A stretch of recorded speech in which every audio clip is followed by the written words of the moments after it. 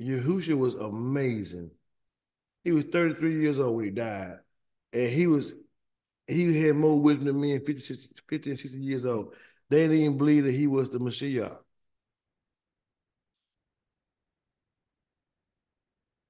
They didn't believe that Yahusha was the son of Yah because he was young. You would see him on there saying, "This man, he ain't 50 years old yet." Talking about before Abraham was, yes, he was. They didn't believe him. They didn't trust him. Not only that, you know, but and this Joseph boy, they didn't believe him. They didn't trust in him, and because of that, they crucified the Son of Yah.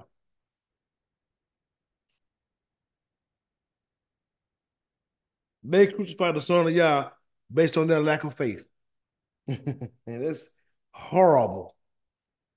It's the will of Yah. It pleased Yah to bruise Yahusha, but woe to the ones who done it, Jack. The trouble. you know. Yeah, so they gonna come, but you don't want to be that. You don't want to be that vessel. Yeah, you know what I'm saying. You don't want to be the vessel, because the Most High gonna judge. Those who ain't living like they're supposed to live now. So praise Yah. Shabbat shalom, YouTube. Hallelujah. Praise Yah for His compassion, His mercy, His loving kindness, His goodness. Hallelujah. So we're gonna go ahead and pray, y'all. And we're gonna dive in. We're gonna be doing Deuteronomy. Our lesson is gonna start today on Deuteronomy 17. Deuteronomy. Don't run on me. Do run on me. Do to run on me. Now 17. So we're gonna be on that today, you all. And I'm excited. Hallelujah. Let's pray. Almighty, we thank you for your compassion, your loving kindness. Thank you, Yahuwah, for your goodness and your mercy, your grace. Thank you for being our strength like no other.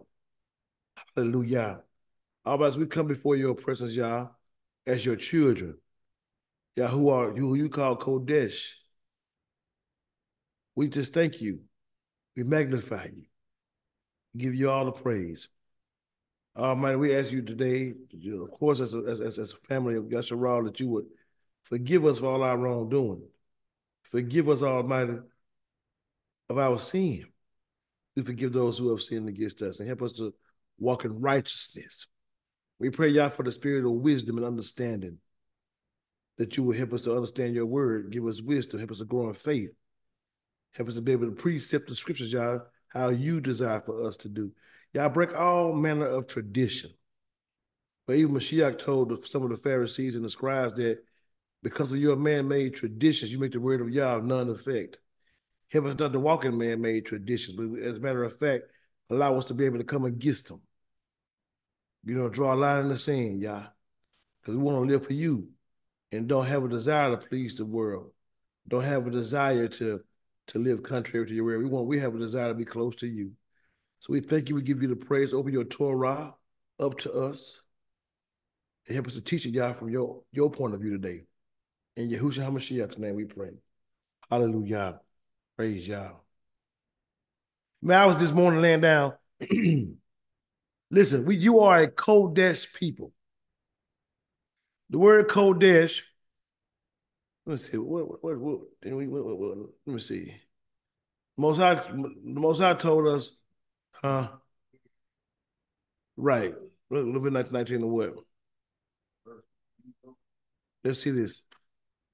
Listen, let me show y'all something what y'all was showing me this morning, and how deceptive the adversary is now.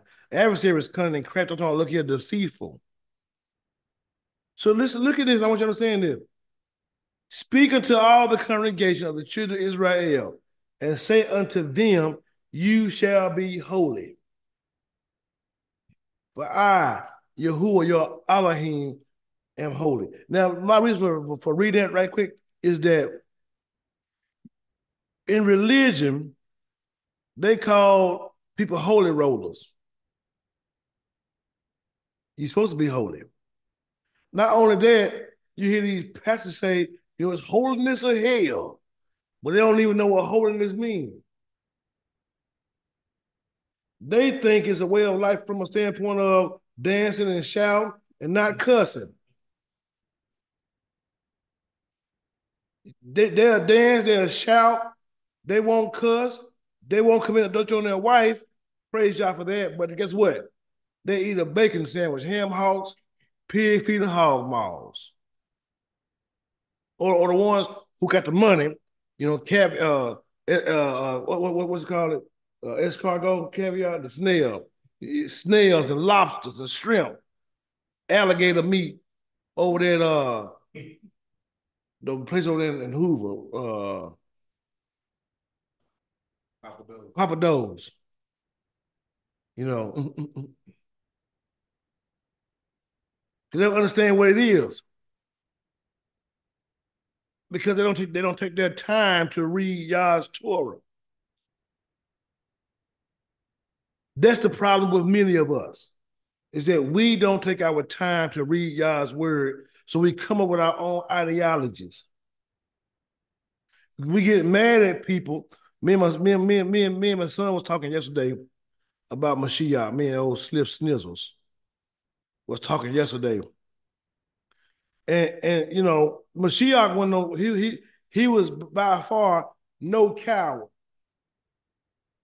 He was very bold. He was also confrontational, calling you out. He offended the scribes when they came to why your disciples don't wash their hands. He rebuked them and said, "You won't sit here and use your man-made tradition, but you can't keep the command about honoring your father and your mother." Called them hypocrites. And when he got done, his Talmudine said, "You know you offended them, don't you?" Say, "Oh, and in so many words, and oh, yeah." You know, but then let me just get y'all a glimpse of Yahusha. Because they wanted to kill him. And me bringing this out, I'm sure I'm bringing this out. It's because people talk about us, people put us down, and we'll be quiet because we don't want to offend people. If you are an individual that do not want to offend people because of the truth, that means you are a weak person. You weak. I'm telling you to your face on YouTube, Zoom, in person. If you scared to offend people by not telling the truth, you are fearful, you are weak, and you will not inherit the kingdom of heaven. Because the fearful won't inherit the kingdom of heaven. And Yah didn't give you the spirit of fear, but love, power, and a sound mind. Get from me with all that use wisdom, how you go to folks. No, sometimes you just got to go to them straight like that. You got to learn how to speak up. I'm finna read. I'm finna show you about your Messiah. What he did to him. He wasn't scared of nobody. And if you're gonna say you're gonna follow him, you better start speaking up then. Let me read John 7. This right here is the Feast of Tabernacles right here. And look at Yahusha, why they talking about him now. But when his brethren was going up, then he also up until the feast, not openly, but as if it were in secret. Then the Jews or the Yahudim saw him at the feast and said, "Where is he?" And there was much murmuring among the people concerning him. They were talking about him. Some didn't believe in him, put him down, and some tried to take up for him. And there was much murmuring among the people concerning him. For some said he's a good man. And others said, no, he ain't. Nay, but he deceived the people. They talking about him. He wasn't scared because nobody talking about him. I be hearing folks all the time talking about me, but he be on that bashing folks. I'm gonna quit telling the truth because you, man, look, you don't get on here then. Because I'm gonna tell the truth, regardless of how you feel about it. Because we're supposed to as the people of Yah. Howbeit, but guess what? Howbeit no man spake openly of him, for fear of the Yahudim. I was talking yesterday. People always come to you, they talk about you. They got your name in their mouth, but they can't tell you who they is. Well, let me tell you something. Don't come to me telling me what they said. If you can't give me a name of who said what, you should be able to name. If somebody told you something, first of all, they have no business gossiping. And if they tell you, you need to say something about it to them as well. Instead of just, I don't want to bring no offense, then why would your hypocritical self sit there and listen to them then? Go come tell me somebody saying something about me, but can't tell me who it is. You don't think you just as guilty?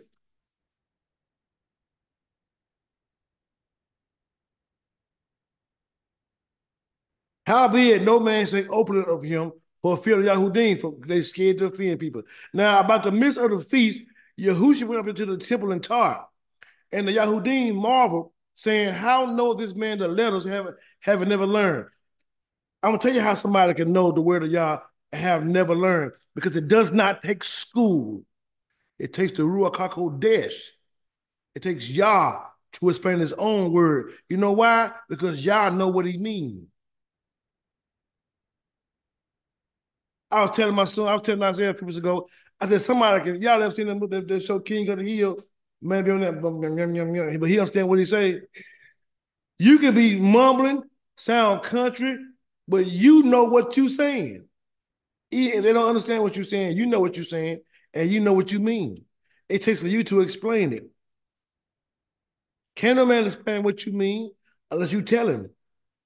That's the truth.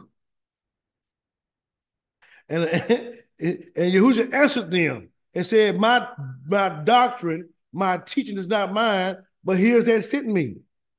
If any man would do his will, he shall know of the doctrine, whether it be of Elohim or whether I speak of myself. Let me push pause on that. That's how you know when somebody come giving you the word, you start getting offended at the word, there's something wrong with that picture, because you may not know the word. Why would you get offended of something that you know to be the truth?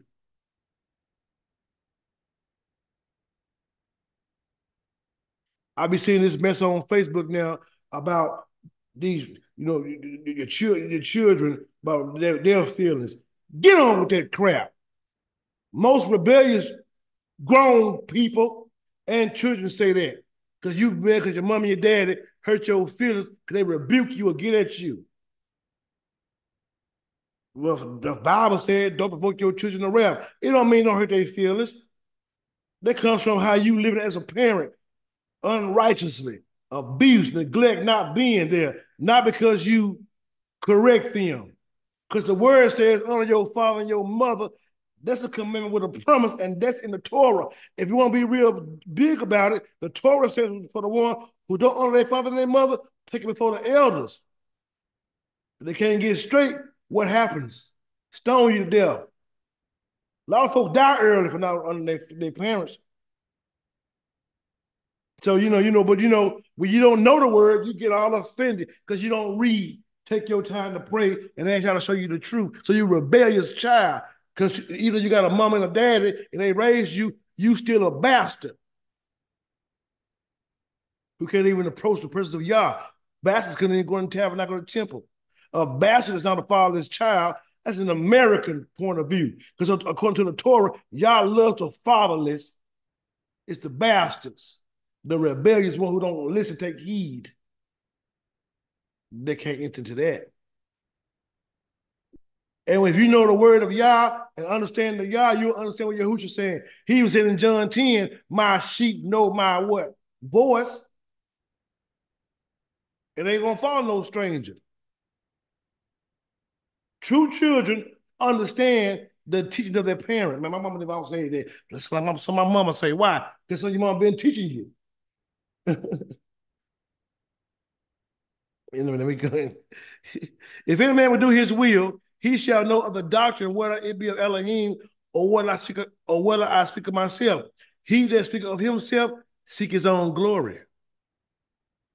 But you got a whole lot of arrogant mores and everything, and talk about what they got going on. He that speak of himself seek his own glory, but he that seek of his glory that sent me, the same is true. and no unrighteousness is in him.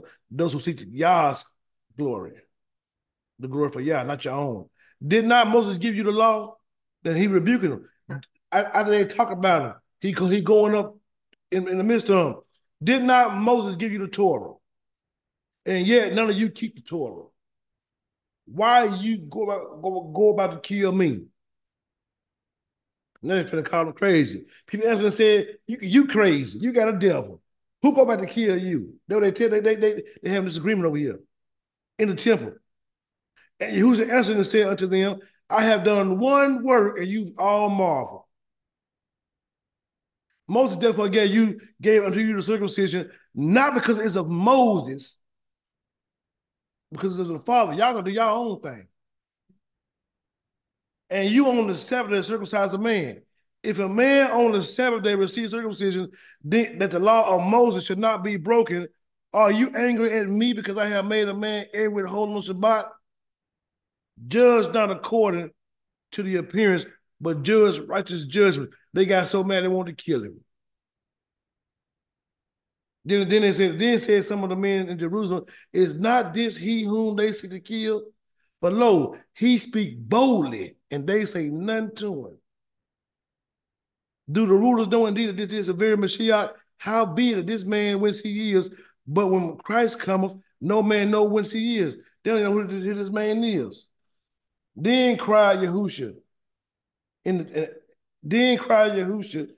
the temple as he taught, saying, you both know me, and you know whence I am. And I am not come of myself, but he that sent me is true, whom you know not. This is the Messiah talking to them straight to the point. He told them, they're in the temple, Pharisees, scribes, priests, lawyers. He talking to leaders and the folks, let them understand. But I know him. I am from him, and he have sent me. Then they sought to take him, but no man laid hands on him, because I was not yet come. And many of the people believed on him and said, when Christ cometh, will he do more miracles than these which this man have done? So let me tell you something. Quit being afraid of people. Quit being afraid to stand up for the truth. Speak it, no matter what nobody say. Let folks talk about you. Let them run away. Let them leave you. Mashiach said, I didn't come to bring peace. I came to bring a sword. I come to set at variance. A man's enemies with those of his own household. Your children might turn against you. Your husband or your wife. That don't mean you stop telling the truth. You might have folks that will leave you alone. Walk away from you, call you a devil, cast your name out as evil. But as long as you know the word of Yah, as long as you know Yah and seek his glory doing his will, you don't worry about those things. You stand firm on the word of Yah. It's time out, y'all, to touch the and try to make friends playing patty cake. Your true family, like Yahushua said, are those who do the will of Yah. That's your mama and your brother, your sister, then. You know what I'm saying? Yeah. Mm-hmm. All right. So let's do our review. So now, last week we was on Deuteronomy 16, and we was talking about the feast. So we found out that in the Bible, there is nowhere in the scriptures that says to count the Omer. Counting the Omer is a Jewish tradition. And we know what Yah said about the Jews. That's why none of us should be following Jewish tradition. Jewish people, not the true Israel, talking about Jewish, the people now, Netanyahu them. Them folks in Jerusalem now are not the true Israel. They are a foolish nation according to the word of Yah. Let me show y'all something.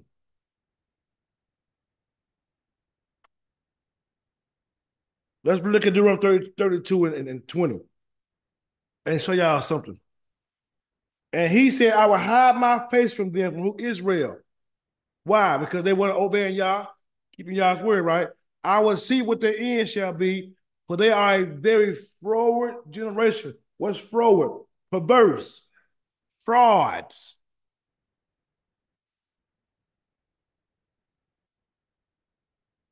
They are a very froward generation, children in whom is no faith, no trustworthiness. Amon, you can't trust it. Look here, they have moved me to jealousy with that which is not Elohim. Why? Because they want to serve other things.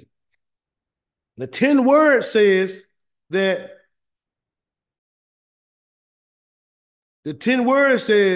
that I'm Yahuwah, your mighty one, or Yahuwah Elohecha, which have brought you out of the land of Mizraim, out of the house of bondage, right? You should have no other power, no other mighty one above me. But yet, you see what our folk do. We want to serve the gods of the other nations instead of us serving Yah. It's like a man and a wife. If my wife still told me she's going to go eat lunch with Wilbur, me and her, we're finna have some trouble. me, her, her and Wilbur is in trouble because this is my wife. You and Wilbur ain't got to be going on a friendly date. He whining and dining you, trying to get him some. That's mine. You belong to me. I belong to you. And so when you try to put something that's above me, your spouse, it makes me mad. And so Yah is going to allow Israel to know exactly how he feels and how they are. So they have moved me to jealousy to that which is not God. They have provoked me to anger with their vanities. Their vanities, their vain thoughts, their vain actions, unsatisfactory. I just don't even like them. Yeah. And so what he said I was going to do, I will move them to what? Jealousy. With those which are not a people. I will provoke them to anger with what? A foolish nation. Vile people, impious. Fools despise wisdom and instruction. That's why even in today's time, you see, they want to accuse of being anti-Semitic, but they can do what they want to do. That's why in today's time, you see the Jewish people have a 6-point star, the Star of David. Show me in the Bible where you see the Star of David. It's not in there. Their Torah is a Talmud. Christians too. So they are a foolish nation. Why would you want to follow what they can teach you? Or what they teach you, if they're not even the truth. They can't teach you no truth. Only Yah. And the truth only comes through Israel. But we'll follow that, what they say, because it makes sense. It's just like you see about kosher. The Bible says eat clean and unclean. Kosher might be the same thing as halal meat. But the thing is, we be so caught up with our Jewish traditions that we don't even really observe the Feast of Yah. Because even some of these Jewish folks doing the Feast of Passover, they got a whole plate beside you with a shank bone waiting for Elijah to come. And an egg on the plate. Show me in the Bible that. They lay on the side and drinking 4 cups of wine. There's no way in the scriptures. But we think it's right. And we just keep peace out, move all the bread out of our house, but we won't keep the feast for all 7 days because we got to go to work and won't do the last day as a holy convocation because we ain't reading the scriptures. Don't you know that makes Yah angry?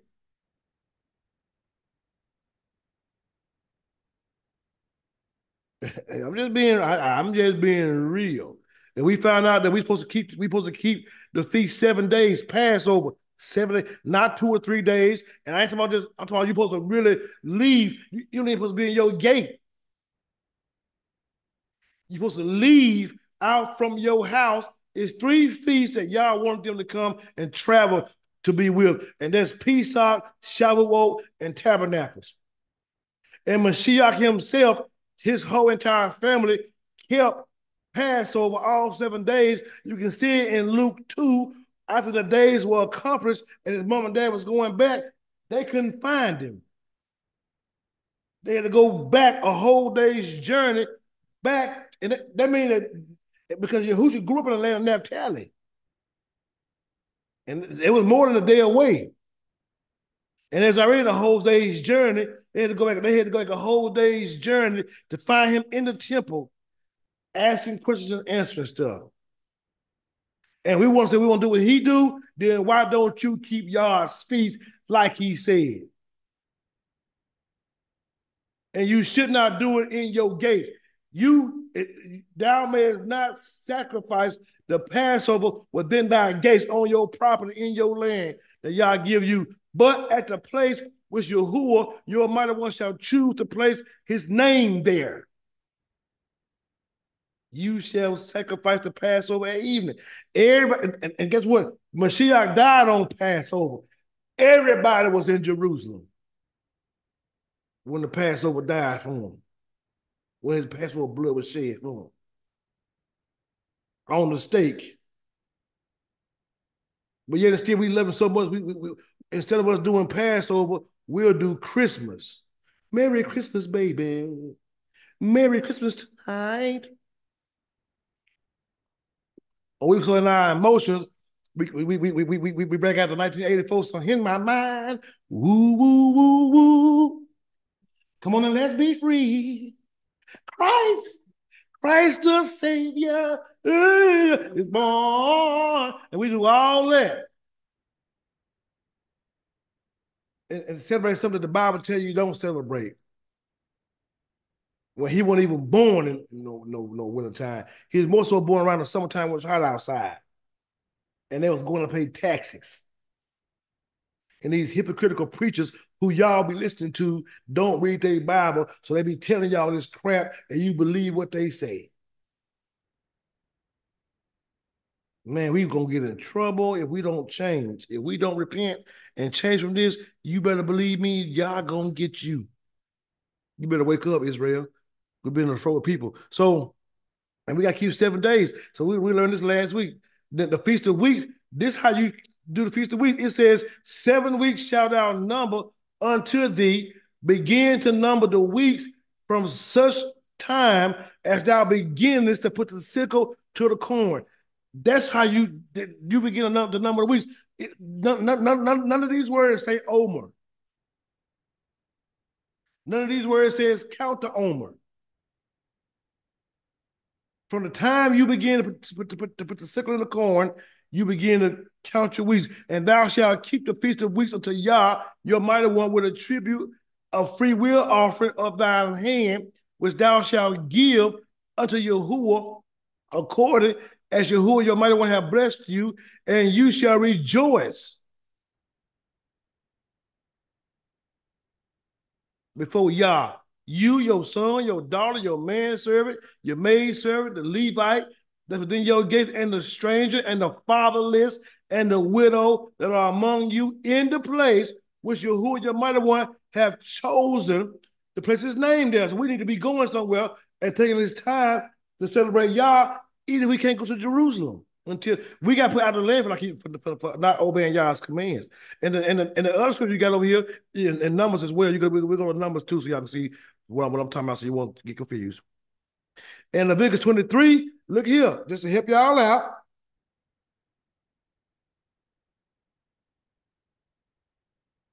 And you shall count until you from tomorrow after the Sabbath, from the day that you brought the sheaf of the wave offering, 7 Shabbats shall be completed. And you're gonna number 50 days. So in 50 days, you're gonna be doing the feast. We make kind of on religious observance. Everybody trying to send out letters and all that stuff. You didn't let it balance. And one more. Cause see, well, one thing about it, we have read the Torah, and so we can go find and look for it. And on the 15th day of the 7th month, you shall have a set apart convocation. You shall do no servile work, and you shall have a feast. Kind of, I'm sorry. From Pesach to Shabbat, it's the days. It's 7 weeks, 7 Shabbats, but not count no Omer. That's what I'm meaning. Thank you. Later back. That's what I mean. Appreciate that. I sure know. Huh? Okay. And then I'm saying later back. She said she got to say. So on the Passover,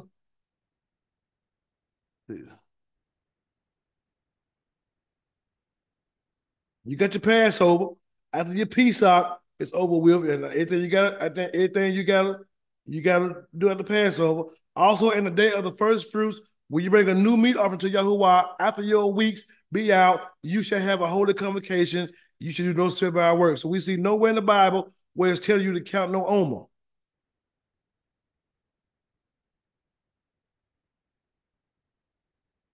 And my reason for saying this is, y'all, because we do these traditions. This, like when Shia told the scribes, the man-made traditions, that's what makes Yah's word of none effect. You cannot have true faith going on tradition, going on Jewish tradition. You only have true faith going on obedience,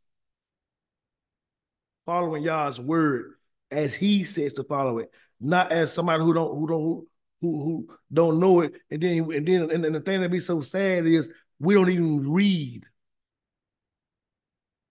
Take the time to see what the Bible says. Go ahead, Lady Battle. I was just gonna comment in reference to the armor, because I know we brought it up last week. And you shared on it and just did a review in reference to it. And if this is your first time hearing about the armor, or counting the armor in such a way that it leads you to Shavuot, it is only a measurement. To tell you the truth, within Scripture, I went and I looked, and I searched to where it would say specifically to count the armor. Armor, O-M-E-R, is a measurement. Literally in Scripture, when you find it, it tells you to present this measurement of either barley, whatever the offering may be, of dry grain. But what has happened because of the traditions of men and it tell you do what? Count it or present it? No. It should be a presentation. Right. It is a measurement. You know, it is an absolute measurement. It is not a thing. Whereas, it's a part of the Feast of Yah. So to help clarify that the armor is not in the Bible, just like the month of Elul is mentioned in Nehemiah, and Yahusha is referenced, Yahusha is being referenced attending the temple in the time of dedication, doesn't mean that Hanukkah has anything to do with the feast, just as counting the armor has become a tradition to where people literally have made it such a fad to they can't see within Scripture that you're really counting Shabbats, and the armor is a measurement. But that is just the way that they kept track of commemorating what happened at Sinai, okay, to Shavuot. So that's why it's important and essential to read, because I look for that. I told you I did the armor. I thought it was amazing. Some of the literature that somebody had passed down, I thought they did it. They had not. I found the original and where they had kind of replaced some things. And I tried it last year before last, and I found that you literally need to just be counting the Shabbats. It's fine to do scripture. It's fine to engage people, but it's not a command from Yah. Right. It's not something that's commanded. And you're not in sin if you do not do it. If you do not do it. But you might be in sin and find yourself doing something y'all don't say do. I mean, that's what I mean. You're not in sin if you don't have an armor pack, armor count literature. That's my point, and I want to make sure armor pack. I want to make sure I clarify. Praise God. Because I was caught up like that. And so I tried to make sure I can, share at least some wisdom. And in searching the scriptures, an armor is an actual measurement. Right. Check it out. Praise God. Yeah, that's all. Now, another thing that's going to be cut. Our foundation, you all, our foundation is always the Torah. And in the Torah, you're only going to find one book, one scripture about head covering for a woman. And it's not for her to cover her head. And that's why tradition hurt us. Numbers 5, verse 18 says this, and the priest shall set the woman before Yah and uncover the woman's head and put the offering of memorial in her hands, which is the jealousy offering, and the priest shall have in his hand the bitter water that caused the curse. Now, this right here is the spirit of jealousy when the man thinks his wife cheating on him or whatever. But the point is, you gotta have your head covered. A woman gotta have her head covered. We ask the women in our assembly to cover their heads, but it's nowhere in Torah. And I'm not saying there's something wrong with covering your head. If you want to cover your head, cover your head. But if you don't want to cover your head, you don't have to. And there's no sin. But we'll condemn and put folks down and make them feel bad about something that's not scripture to push our way. And that's why Yah's word becomes ineffective to us, because we'll put our man-made traditions above the word of Yah. How do you think you're going to please Yah doing your own thing? Somebody please help me understand. How can you please Yah by doing what you want to do instead of doing what Yah wants you to do? Doing what Yah wants you to do is an act of faith. Excuse me, doing what you want to do is sin. It's tradition. It's not of Yah. So I wanted to reiterate that, y'all. And I know that a lot of stuff that we be teaching and stuff be controversial. But we ain't going to back up off of it. Because we should love Yah and each other enough to tell the truth. The greatest command is to love Yahuwah, your mighty one, with all your heart, mind, body, and soul.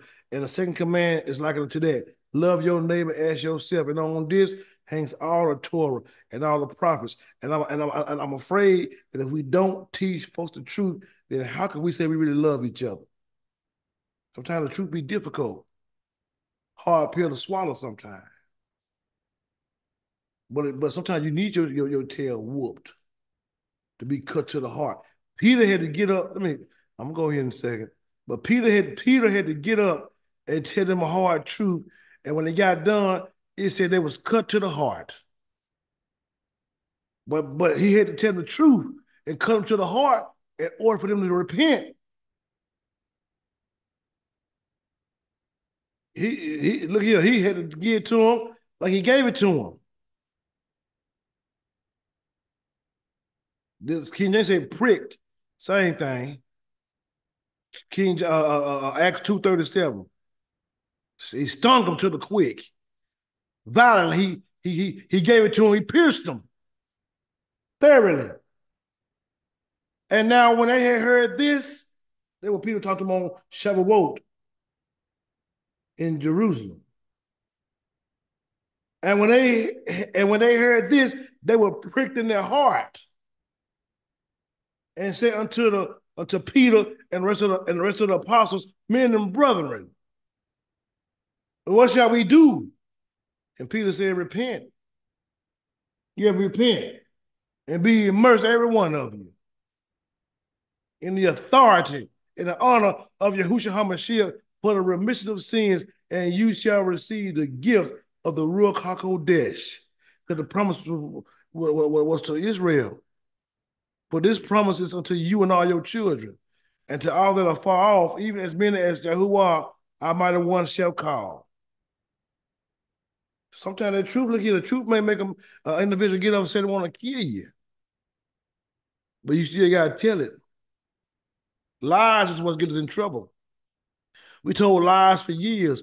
We hid things, even in today's time, when molestation and being gay went on back in the early day when Papa and Peter Paul or the old heads in the projects molesting little girls and little boys, and your uncle them touched on you and put the finger in your stuff and made you suck on their ding-ling and all that stuff, and nobody don't want to say nothing, and mama them stayed quiet because she didn't want to lose that money or put a man above her own children, and your children wind up being hurt and miserable and bad because you sit here and keep your mouth shut. Told lie. That's provoking your children to wrath right there. Told lies about stuff, so we ain't really want being real about it. And so people stay bound. But tell the truth. I'm talking about, look here, tell the truth. The truth shall make you free. Mashiach said, you should know. In John 8, that's not their arguing. Going back and forth with he Adam. He said, you're going to know the truth. To the ones who want to hear me and listen to me. And the truth shall make you free. But we stay bound because we used to lies. I read Deuteronomy 17:1. Yeah, I mean what I'm saying to you. And I talk about it like I tell like my mama used to say, T.I. is.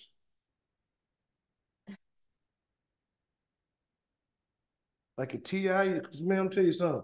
Man, look here. I got a whole lot of family that was wrong. And my family, and I don't care about none of them getting mad.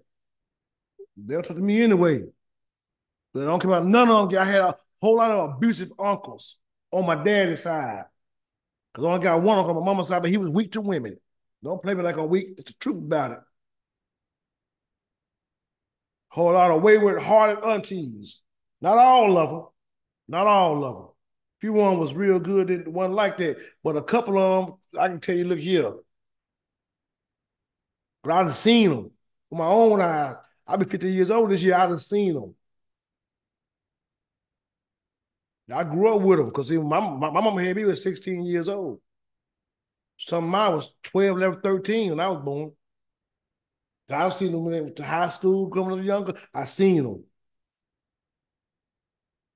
And I seen how their lives turned out and how their children's lives turned out.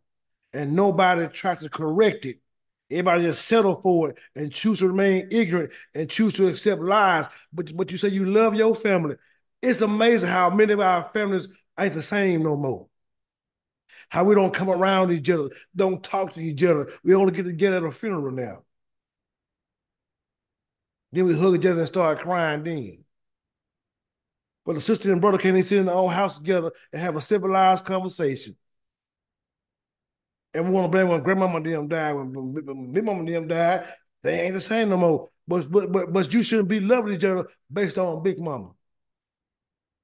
You should be loving each other based on granddaddy. You should be loving one another based on the word of Yah. That's what it stands. So when they ain't here no more, because of our love, we can still be there, but we don't even talk no more. I ain't seen you in years. Yeah. There's something wrong with that picture. There's something wrong with that picture. But we good with that, though. We settle for that. There's something wrong with that picture. Let's read Deuteronomy 17. Hallelujah.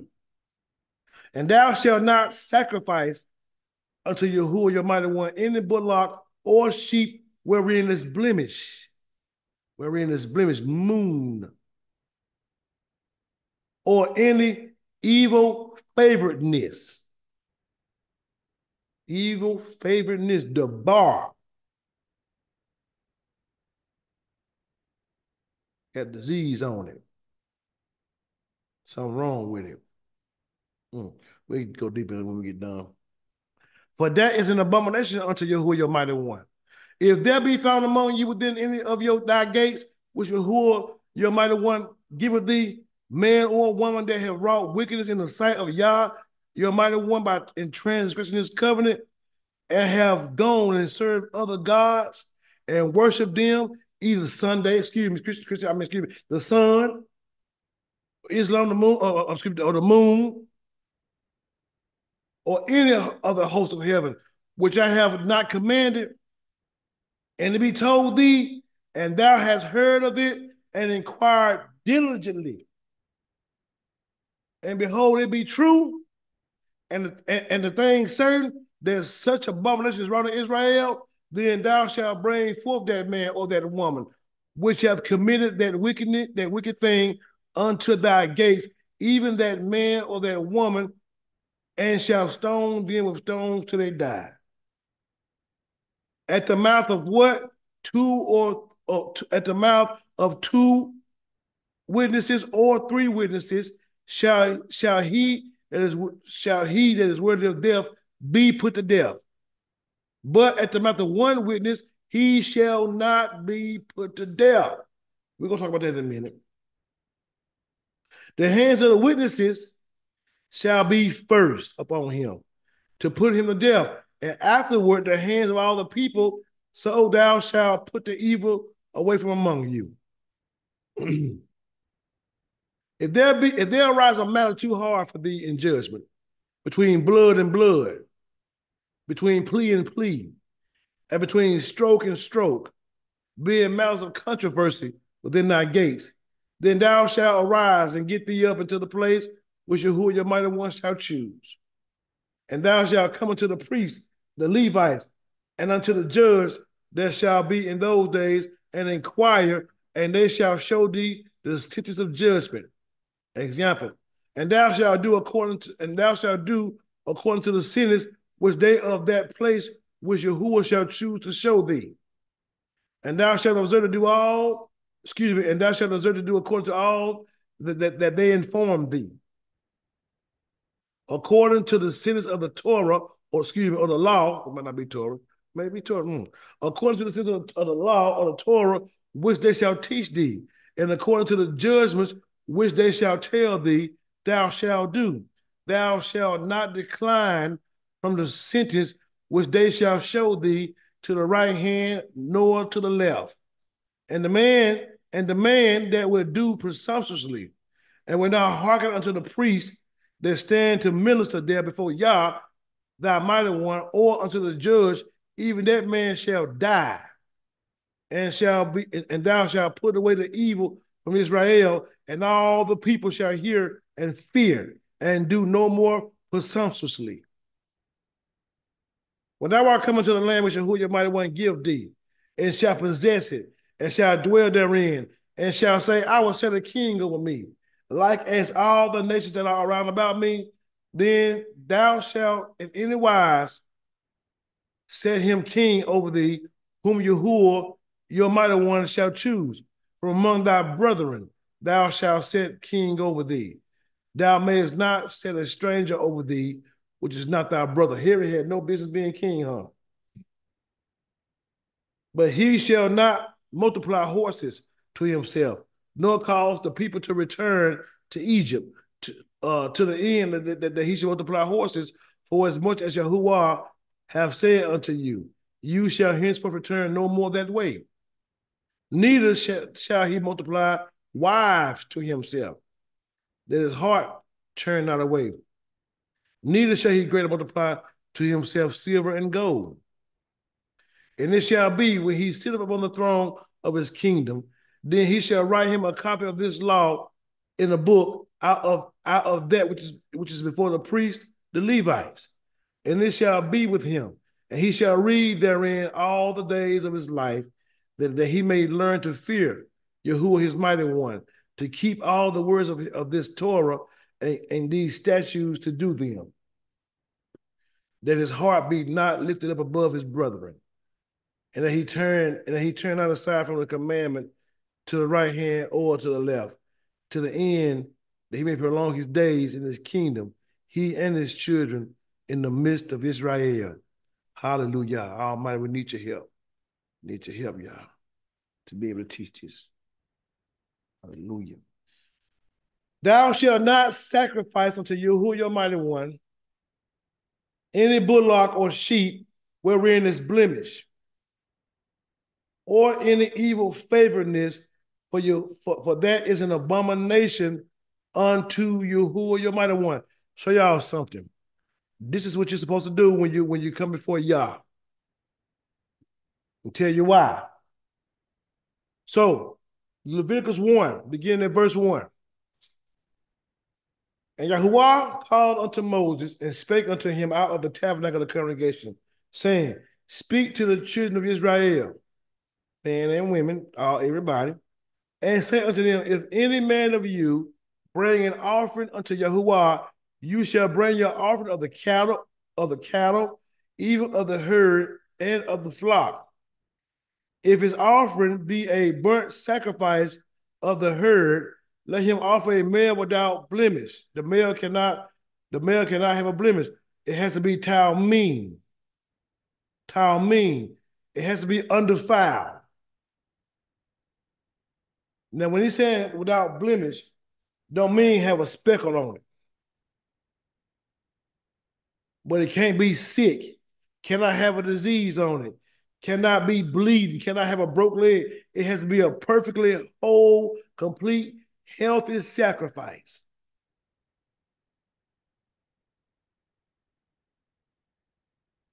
So if his offering be a burnt sacrifice of the herd, let him offer a male without blemish. He shall offer it of his own voluntary will at the door of the temple of the congregation before Yah. But here's why. And he shall put his hand upon the head of the burnt offering, and this shall be accepted to make atonement for him. Now, atonement means to spill their blood. You got that blood got to come up out of it. You know what I'm saying? Because it's going to reconcile. Well, atonement, spill the blood, and you are reconciled. You have forgiveness. You get mercy shown to you. You're pardoned for your wrongdoing, right? So that's what atonement. But listen, you yourself, the individual, has to kill the sacrifice themselves. So, and he shall kill the bullock before Yah, and once he kill it, then the priest, Aaron's sons, shall bring the blood and sprinkle the blood round about the altar that is by the door of the tabernacle of the congregation. Then the person, and he shall flay the burnt offerings and cut the pieces. So now, why is this? Whenever you bring a sacrifice to bring before Yah, and you lay your hands on it, it's a transference. The sacrifice has to be whole. It cannot have a moon. It cannot have a blemish. It can't have a stain, not just on the outside, but it cannot be wrong with it. And an evil favoriteness. It can't be bucking. It can't be something that's bad. It can't have no disease to it. It can't be, mess all that. It has to come humble. It can't be sick and have no disease. Can't nothing at all be wrong. If you do that, if you do that, it's an abomination unto Yah. It's disgusting. It's abhorrence. It's wrong. Now, check this out. Why? Because you're the one that's dirty. It's not three. It's some sacrifices that we give. You have what they call the olah. The olah gives shalom. You have the micha, the meat offering, the Thanksgiving tribute, Thanksgiving praise. You have the hata'at, it's a sin offering. You have the shalem. So you have different offerings. And when you bring these animals, the olah, the bring shalom, and you lay your hands on it, everything that's inside of you, all the sin, all the wrongdoing, all the iniquity, when you lay your hands on the head of that sacrifice, It transfers to. The transfer is going on. It receives the guilt while you receive the innocent. You don't take the punishment. It takes the punishment. But when you bring one that has a blemish or disease and everything's already wrong with it, well, it's already sick and you haven't touched it, you come and haphazardly. Let me tell you something. Let me show y'all something. Even when Paul tells us about us, in Romans 12, how you're supposed to come humble.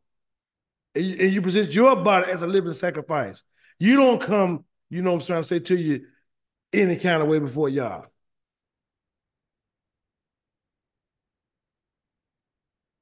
You come in humility. So when you when you come, when you bring that sacrifice before y'all, and it's already like that, don't you know that's a form of pride? It's a form of pride. It's something that is something that's going to be rejected by y'all because it's not done in humility. So think about that even when you come now. Even Yahusha. When Yahusha came, when Yahusha was on the stake, when Mashiach was on the stake, and he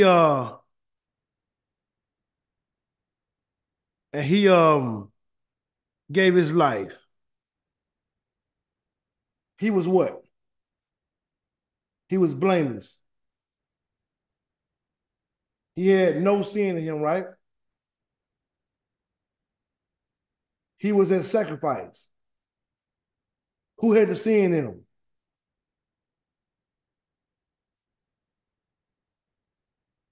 The people. The people. Israel.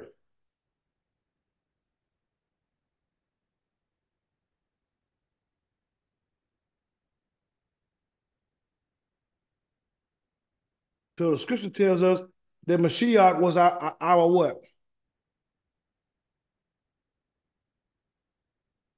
Our Passover. Because all the wrongdoing that's in us transports to Mashiach. Purge out therefore the old leaven, that you may be a new lump as you are unleavened. Unleavened is having a leaven from you, having the sin, having the things taken out of you. But even Mashiach, our Pesach, is what? Sacrifice for us. He became dirtied up. He became sin for you. Let me find that.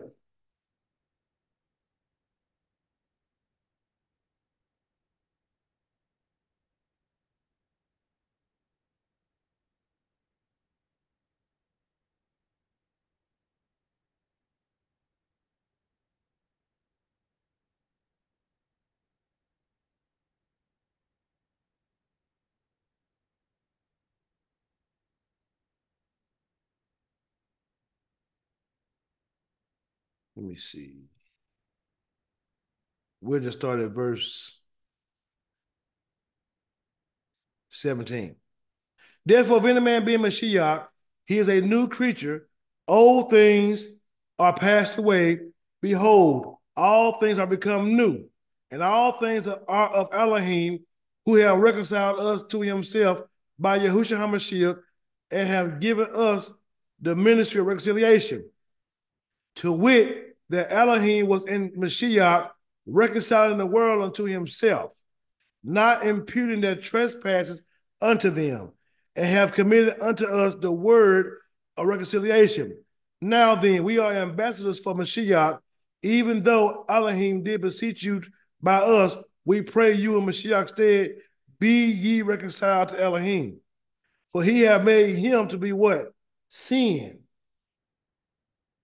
For us, who knew no sin, that we might be made the righteousness of Elohim in him. So now we know in today's time now that Yahusha is our sacrifice, that he's our Pesach, right?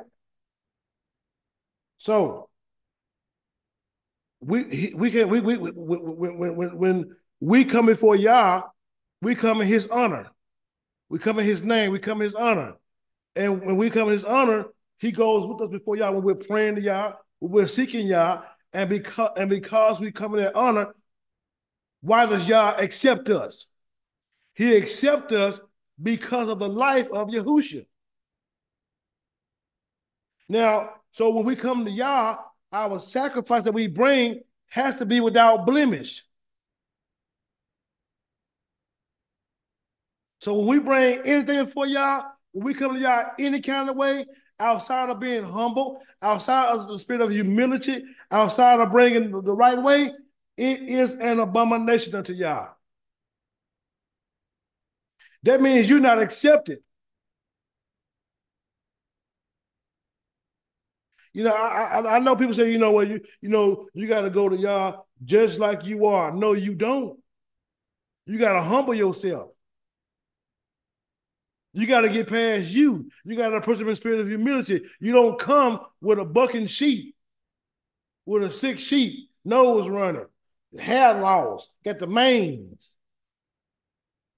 He got a cut on his side. He got whatever sheep disease get.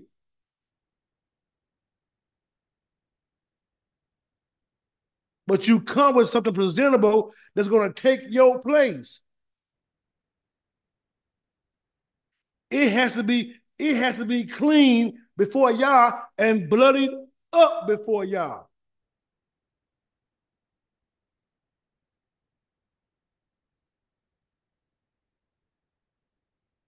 When Mashiach on Pesach, remember now, we have what we call what they call the memorial supper.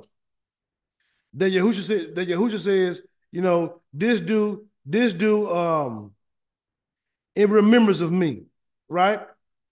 So now he is at they're in the upper room. Anyway, they're in a house.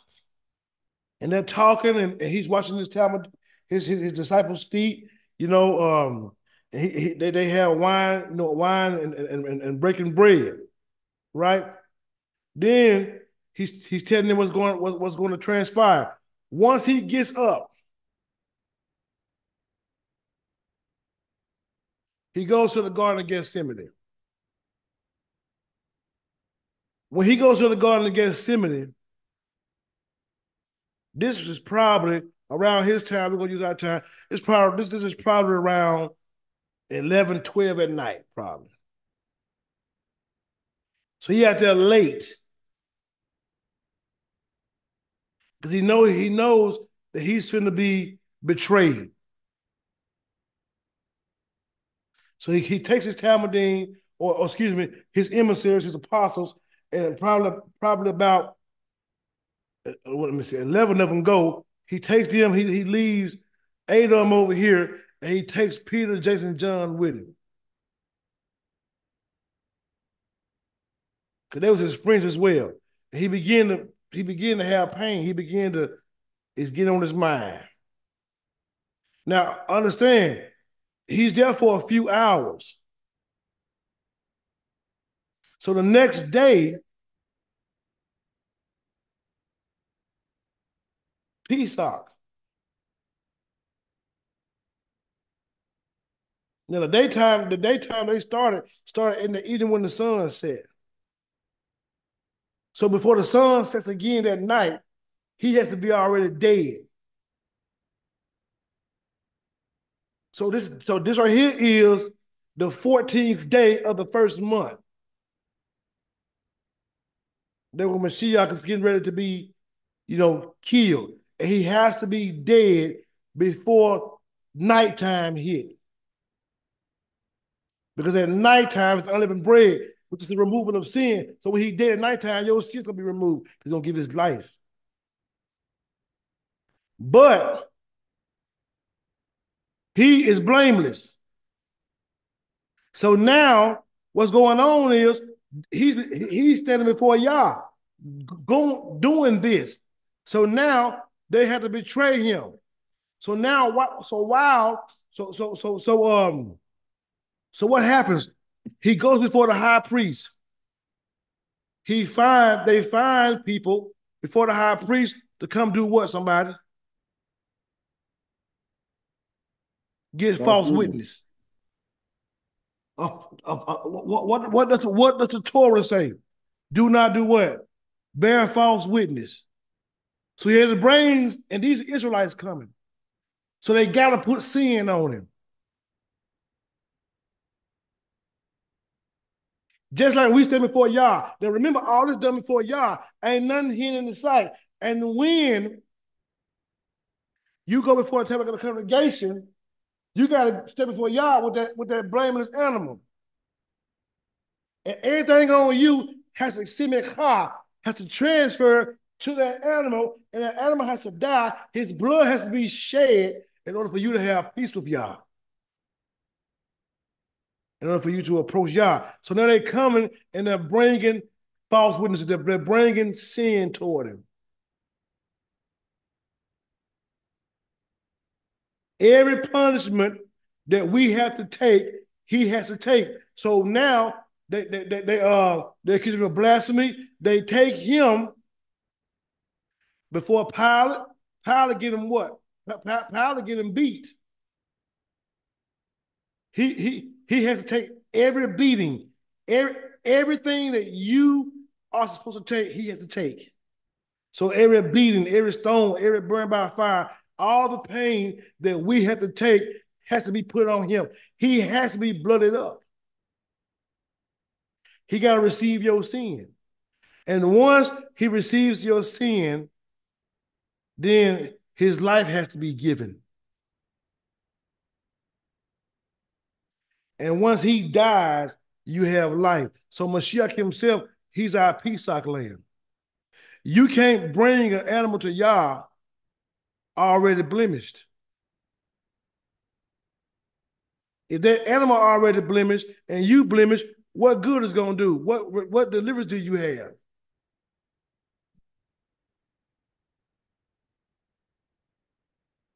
Let me show y'all something else real quick. Or what the Hebrew writer say. Let me find this for y'all real quick.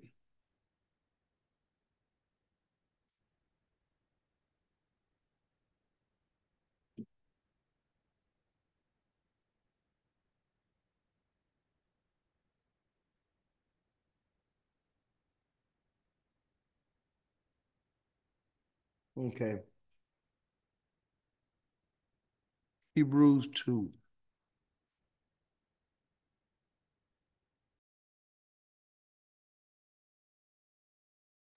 Want y'all to listen to this now.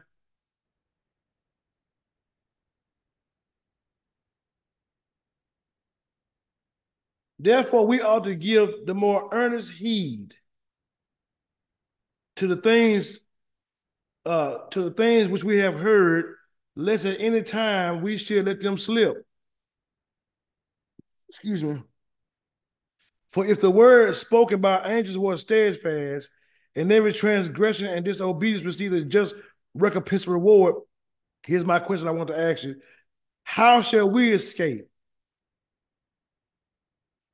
if we neglect so great salvation,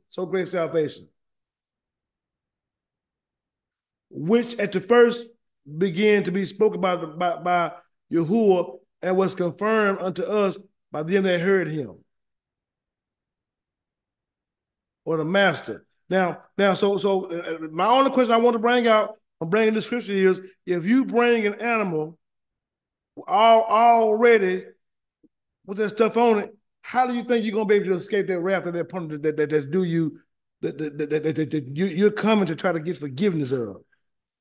You're coming to try to get mercy upon it, but you already bring an animal with the blemishes on it, with the evil favoriness. Do you think that Yah is going to receive that and forgive you? That means you have no forgiveness. That means you're still guilty.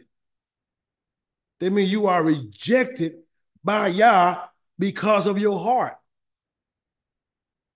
We are to carefully approach Yah in the spirit of humility, making sure that we're bringing the animal talmeen, because once you bring that animal, there's talmeen, and you dirty it up and you put your hands on it and your sins transfer, the animal becomes dirty and you become talmeen. You become whole. So we got to understand this. That two way with the evil coming for Yahusha, you got to receive him. But I'm just giving you an example of a sacrifice that's got to be blooded up first. It can't. It couldn't be Judas. It couldn't be you, because you already dirty. You already unaccepted. You got to have someone that's going to be able to accept it in your place. So you got to bring something that you got to bring something that knows no sin, or bring something that knows no wrong, or bring something that's already whole, that has no blemish, so that you can become the one that has no blemish. So when you come to Yah like that with a heart, man, with a heart like that to come to him any kind of way, it's an abomination before Yah. And Yah don't accept you. That's why many of us, even in today's time, when we come before Yah praying to Yah, and we come before Yah in worship, and we come in the kind of way, and we think that Yah gonna accept us. It's just like us getting up before Yah and complaining to him. Why is it like this? You don't care about me. That's an abomination. That's coming to the Most High with a lack of faith. And you think Yah gonna accept you for that? No, he's not. If there be found among you within any of thy gates, which Yahuwah your mighty one give thee, man or woman, that have wrought wickedness in the sight of Yah, your mighty one, in transgressing his covenant, and have worshipped and served other mighty ones, and have gone and served other mighty ones.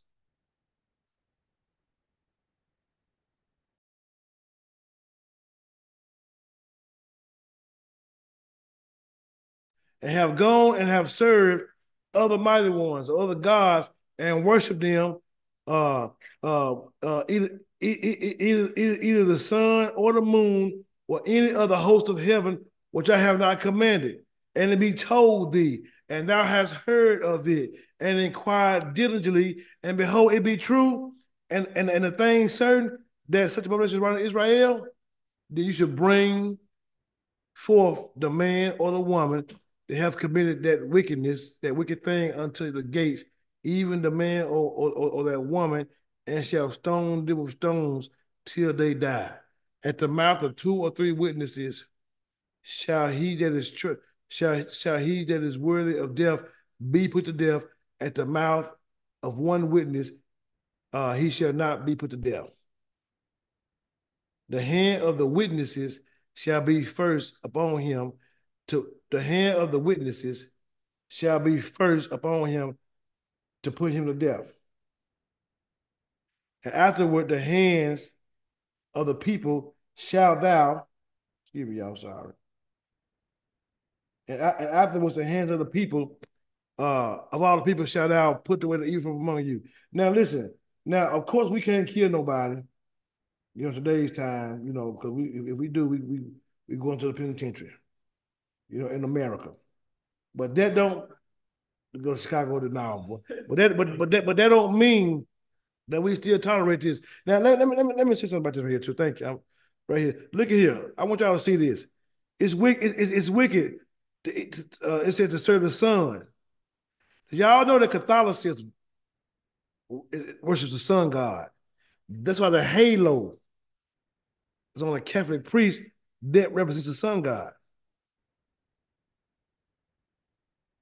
And they represent and they call themselves serving Christ. That's Christianity. Sun god worship, Sunday worship.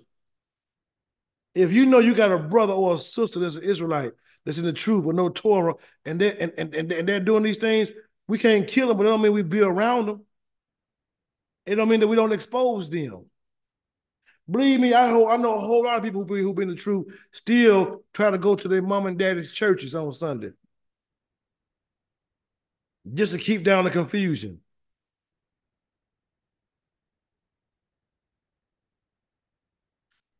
Moon worship. Allah, the moon god. That name used to be called Herky. The little crescent moon with the little star in it. Anybody who we know that's supposed to be in the truth, that's supposed to that's supposed to be in this covenant, because believe me now, many of our brothers and our sisters still sleep. Many of our brothers and sisters, they still sleep. You tell them that you Israel, that we the true Israelites of the Bible, they'll call you crazy. They say that ain't the truth. You have lost your mind. Many of our family members will quit talking to us because of this walk. And they won't be around us. So we ain't talking about them, because they sleep. But the ones who know the covenant, who know the truth as far as keeping the Shabbat. I see a man, I ain't gonna mention his name until y'all allow me to, but I see a man, he be on Facebook, they call him an elder in the community of Israel, but he's selling he getting ready right now to sell stuff for Valentine's Day. He also supposed to be an elder, but for Halloween, he was sitting here and giving them stuff for Halloween, candy, wanting the kids to be safe, doing things that we should not be doing. That's against the covenant of Yah, but yet it's still many of the people of Israel still follow him, still respect him, moray, and don't expose him for the wrongdoing that he does. If we know people like that, that's supposed to be knowing the Torah, we are not supposed to socialize ourselves with them people. Get them around them. Leave them alone. We can't kill them. But I'm talking about, be diligent now. Don't go on hearsay. Give a clear understanding. Inquire diligently to make sure it's true. And when you know it's true, confront them about the issue. Bring it up.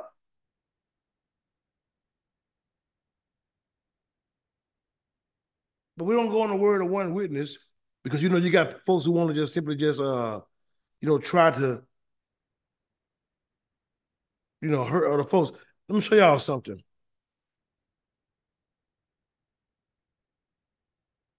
You got Mashiach.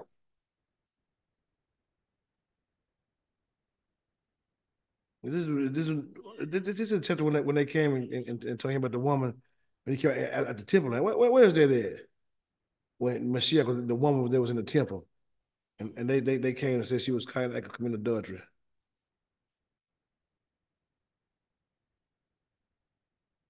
I thought it was John 8.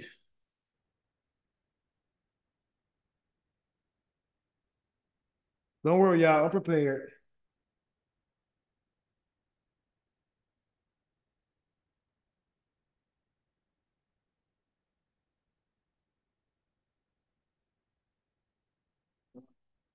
What verse?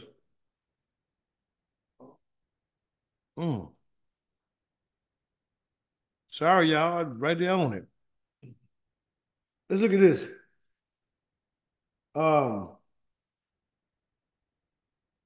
Show y'all something. You gotta be trustworthy people. And Mashiach followed Torah on this. So when Yahushua went unto the Mount of Olives, and early in the morning he came again into the temple, and all the people came unto him, and he sat down and taught to him. And the scribes and the Pharisees brought unto him a woman taken in adultery.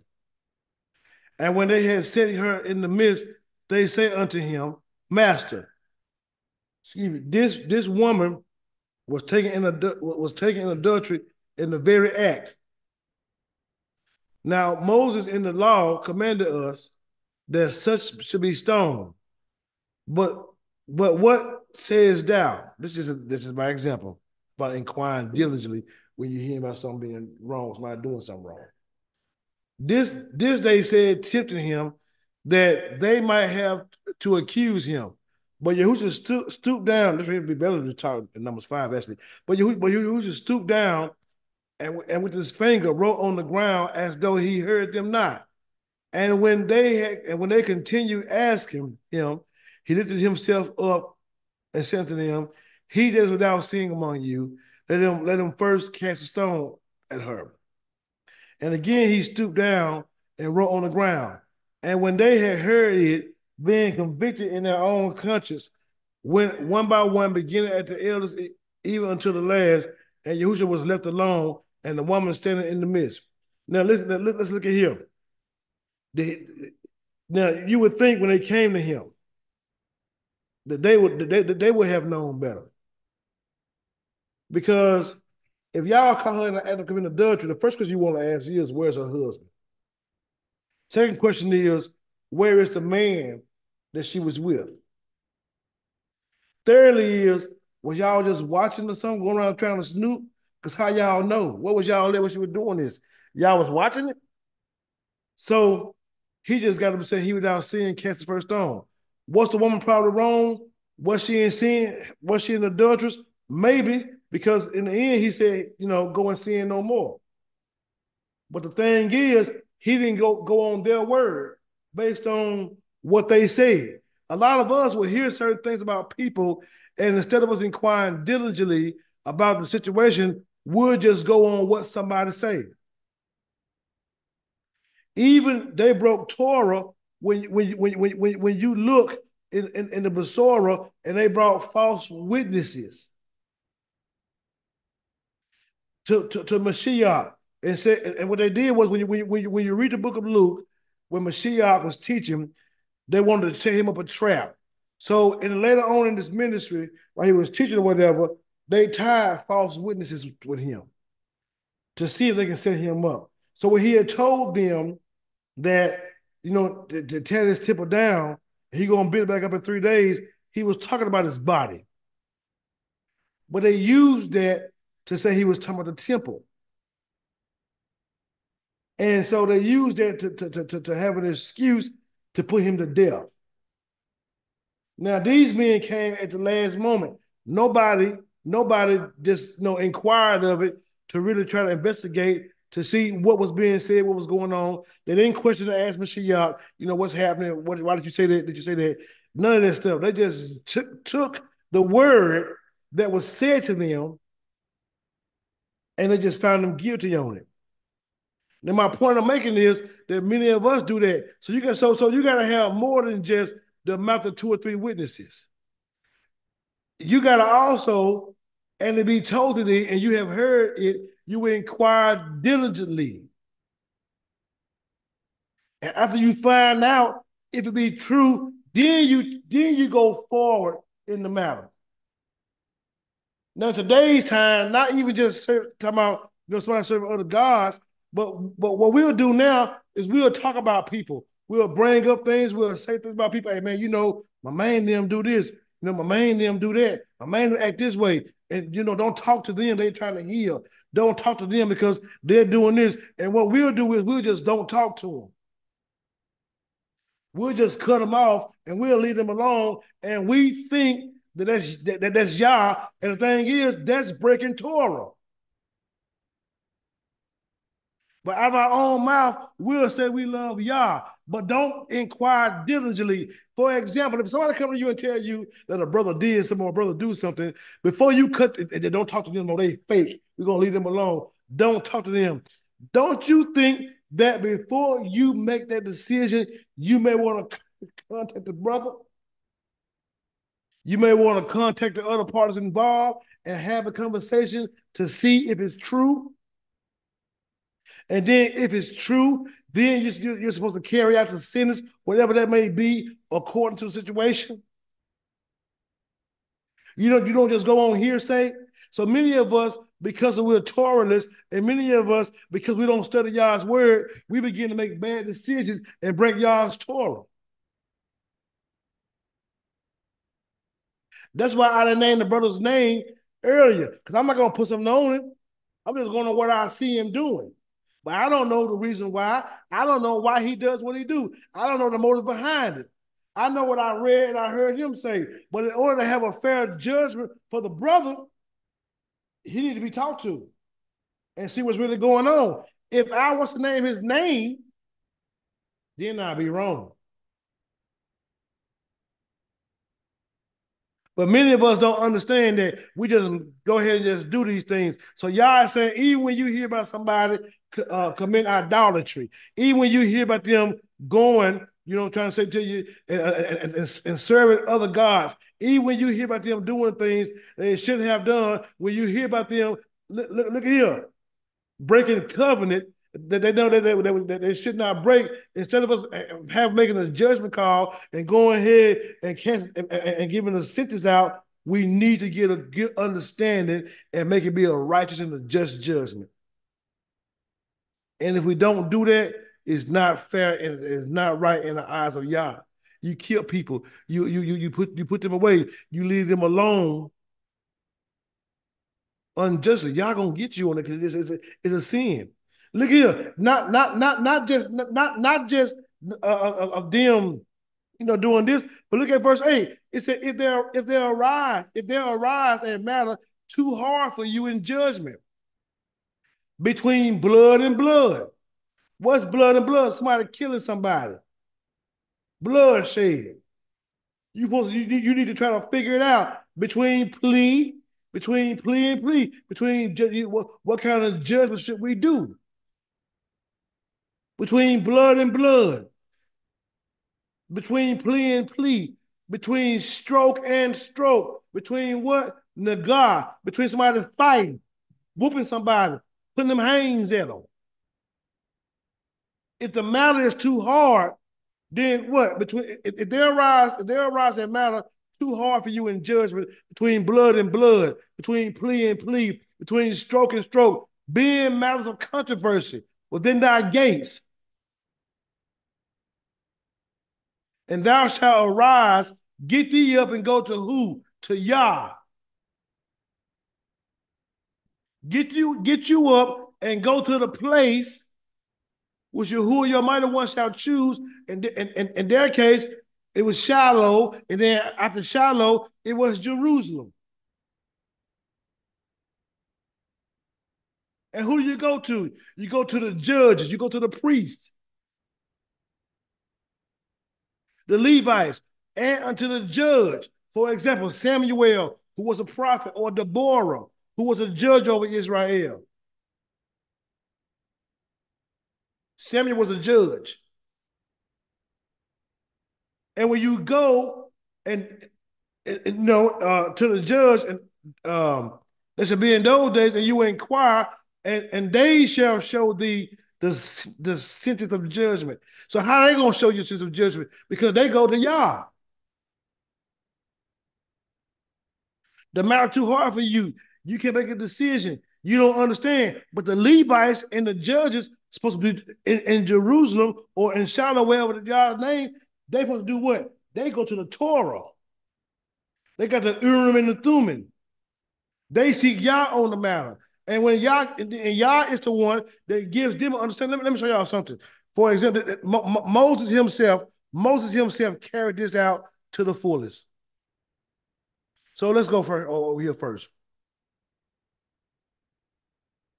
A Shabbat matter. A Shabbat matter. Here's a good example. And Moses, Exodus 35:1. And Moses gathered all the congregation of the children of Israel together and said unto them, these are the words which Yahuwah hath commanded that you should do them. 6 days shall work be done, but on the seventh day but on the seventh day there shall be to you a holy day, a set apart day, a Kodesh day, a Sabbath of rest to Yahuwah. Whosoever doeth work therein shall be put to death. You shall kindle no fire throughout your habitations upon the Shabbat. So that's a command. So then it's understanding. Before the Shabbat comes in, go ahead and get you a fire. Go and get all your wood. Go and get all your stuff up. Go and get that fire started and have that fire burning through Shabbat. You should go ahead and do that, right? So, all of a sudden, One day, while walking down the street, Little Red Riding Hood, not just playing with you, is walking down the street in the woods, going to a grandma's house. So now, one day, it's some folks out. This is how you know you can go outside on Shabbat. But these men should have been dead too, then, that's the case. They found them outside. They weren't in their house. So anyway, and while the children of Israel were in the wilderness, they found a man that gathered sticks upon the Sabbath day. Now, we already know you don't kill no fowl on the Sabbath. So you already have everything done, right? But they found this man, he was gathering sticks on the Sabbath. So in their mind, they probably this man, he breaking Torah, he finna Shabbat. They found him gathering sticks. They brought him to Moses and Aaron and unto all the congregation. So what did Moses do? And he prayed, and they put him in ward because it was not declared what should be done to him. Why? Because Moses don't know his motive. Moses don't know his heart. He don't know why he was doing what he was doing. He don't know what it transpired. He just can't kill him. So they got to put him in ward, and then they got to go inquire. Talk to Yah about it. So verse 35 says, and Yahuwah said to Moses, the man shall surely be put to death. All the congregation shall stone him with stones without the camp. And all the congregation brought him without the camp and stoned him with stones, and he died as Yahuwah commanded Moses. So the matter was too hard for Moses to understand. Moses didn't know this man's motive. Moses can't tell you why this man doing what he did. So even though you came and told us it's blood for blood, man, Jubo killed Earl. I seen Jubo over Earl, with a stick in his hand. Earl on the ground, dead. Or, man, he did what he did that, but we don't know, should we give him life without? Should we give him 25 years? Should we just, kill him? We don't know, I'm just going out, just life without, that's, I don't know. Should I make him give him back two cows? Should he give a lamb back? He took, mismarriage, the boy been over there still. I don't know how to, judge him like this, What should I make him work in the field 14, 22 days? I don't know. We don't know how to make the decision. Or, Pee Wee and little Billy over there fight, and little Billy knocked Pee Wee teeth out of his mouth. But little Billy said he wasn't trying to do that. But Pee Wee said, yeah, he did try to hit him in his mouth like that. Hit him in the mouth with a stick. Little Billy said, nah, he was trying to he was over there working, and when he swung trying to knock that thing down, Pee Wee over there moving, and he accidentally hit him in the mouth. So you got two people's words for it. You got a dead man and a live man. You don't know what's going on. So instead of well, I was on the phone one day and I heard in the background something going on, blase. Or I was walking down the street and I saw this, and I walked down the street and I saw Miss Michael and Mr. Wilson walking, and I seen Miss Michael, Mr. Wilson arm around Miss Michael. He had his arm around her, trying to coat him with her. He had his arm around her, he was holding her hand. Like this, he was coating with her, and she was looking at him smiling. Not knowing that Miss Wilson was falling, he just called him up, was she all right? She said, I'm all right, baby.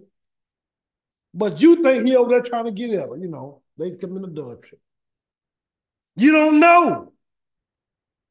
So what you do is you go to who Yah has designed, put in place, appointed, put in place to make a righteous judgment. We don't go. Just based on what we think, and if the matter too hard, we ain't got no, this ain't Matlock. We ain't got no, this clear cut case. If you do, you're gonna be like Claude and Ray, get life or nothing. Life, man, go back to my cell. You know, this they know they going down to Mississippi. They going down to the penitentiary for life. You know. So you come to the priest and Levites, and unto the judge that shall be in those days, and inquire, and they shall show you a sin. And then when they give you the righteous judgment, you carry it out. Because it's not based on how you feel and what you think.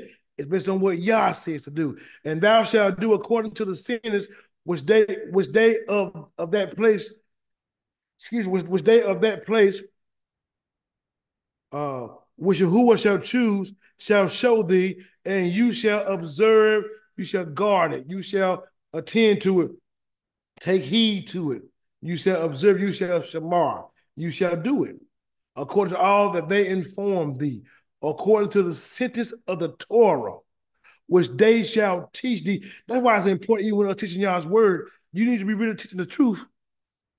Let me tell you something, man. Teaching y'all's word and carrying y'all's word out, people's lives is tied to this thing. We don't have time to be playing with people's lives, man. All because you want to sound good or sound deep. You want to sound like, no, man, people's lives are really involved. When it comes down to fornicating, when it comes down to how to treat your children, when it comes down to every matter in life.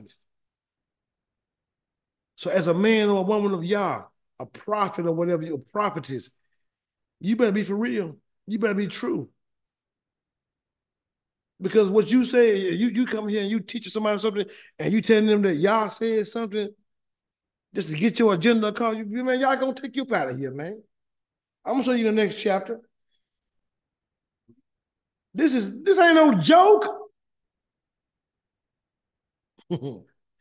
Okay, keep on playing. And thou shalt do according to the sentence which they of that place, which Yahuwah shall choose, shall show you, and you shall observe to do it according to all that they inform you, according to the sentence of the Torah. This is the word Torah. Of the Torah, which they shall teach thee. Yes, ma'am. Give me this sentence and I get you. This paper and I get you. According this verse, according to the judgments which they shall tell thee, thou shalt do, and thou shalt not decline from the sentence which they shall show thee to the right hand nor to the left. Why? Because it's Yah's judgment that they're giving you. They're not giving you their own word. They're not giving you what they think. They inquire of Yah about it. They're going to the word with it, and they're going to give you Yah's judgment. So it's a righteous judgment, and you don't go from it to the right nor to the left. You do what's the sentence that's care. You don't allow your feelings to be in there. That's my baby. I ain't gonna take that too much from him. I'm gonna spare his life. I was looking yesterday, and the guy who killed the officer a few years ago, they found him guilty. Well, yesterday the judge formally sentenced him to death. This judge inquired. It ain't about how he feels. A judge cannot judge outside of the law. Not supposed to. So when he gave that man death, you have a mitigated circumstances and what you got when it comes to capital murder. You got different kind of circumstances that you got to carry out to even have capital murder. So you got to find them guilty of. He gave him the death penalty. No matter how he feel, no matter how much his mama want to cry, he got a righteous judgment according to the law of this land based on what he did. And you can't go say, well, now you know what, we're gonna just give him life without. Now he can appeal it. It's an automatic appeal on the death penalty in the state of Alabama. Once you get sentenced to death, it's an automatic appeal. But then when he go to the appellate court and they turn down and it's still death. And if he go to the Supreme Court of the state of Alabama, if they turn down, that's the final say so. Go ahead, Lady Battle. I was gonna say, in reference to verse 8, and I know that I have been guilty. weighing in on the situation and not going before Yah to actually advise or to give wisdom. Because I found this was profound, that Yah didn't leave out a thing, concerning what Moshe, the instructions that was given concerning a situation as such. Murder,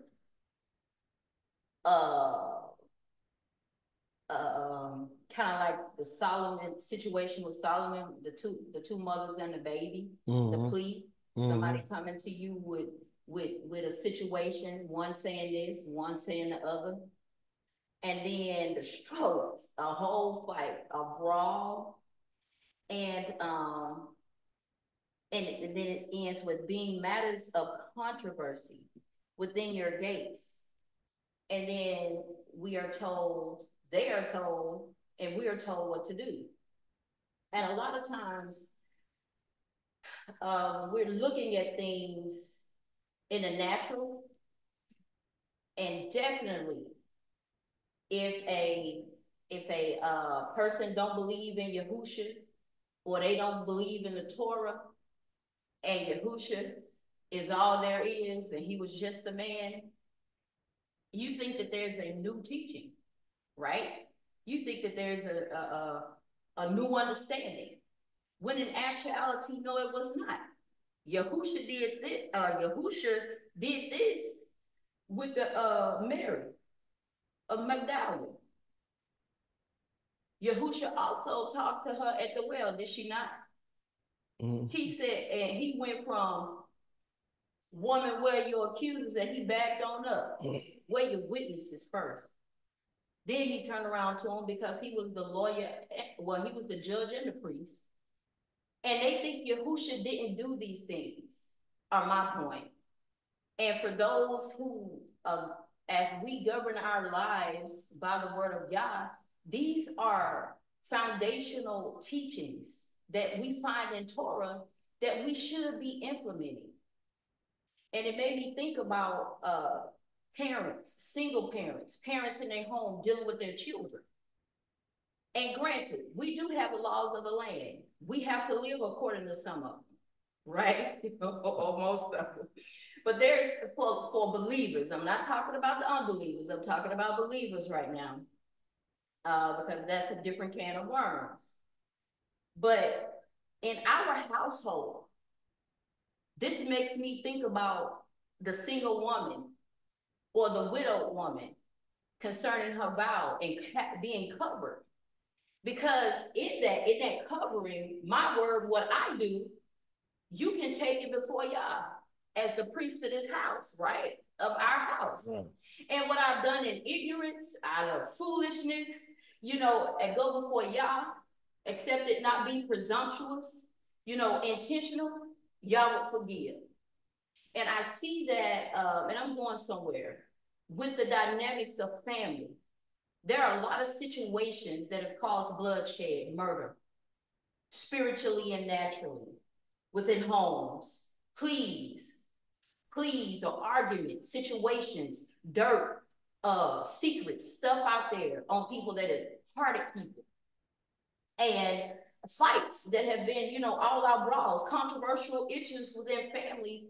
But because the believer, the one who says they're believer, the believer did not take it to Yah to impart true wisdom, man, you have people believing all types of foolishness. What if Moshe had not gone to Yah about the gentleman picking up sticks? He could have still been alive and brought reproach to the camp. And had Yah and Moses slapped down by Yah.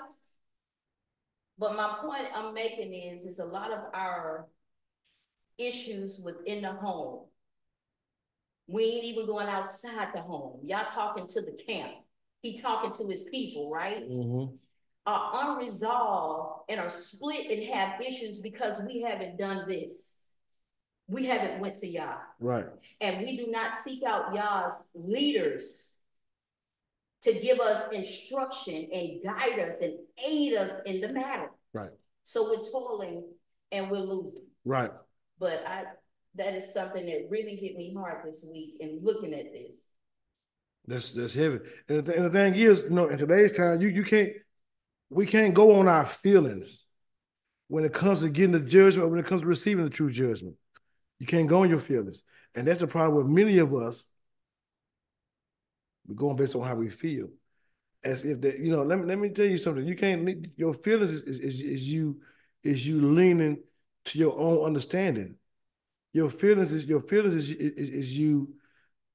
going on, what you think, instead of really going on what y'all think. Look at this. And the man that would do presumptuous, that becomes proud, prideful, arrogant. I ain't doing nothing they talking about. I'm gonna do what I want to do. I'm gonna do how I want to do. I'm gonna carry it out. I don't agree with what they saying. I would do how I want to do it. It said, and the man that will do presumptuously, and will not hearken to the priest that stand to minister there before Yah. That stands to do what? Serve. The minister, Sharaf, the one that's serving Yah, the Yah servant, the worshiper, the Yahuwah, your mighty one, or unto the judge, the show team, or the show, or the shafat, the one who brings the judgment, the governs, the one who gives the rules and the reason. Even that man shall die, and thou shalt put away the evil. It's the one who don't want to listen to the judgment of Yah. Not the one who did the crime, but the ones who don't want to take heed to Yah's judgment.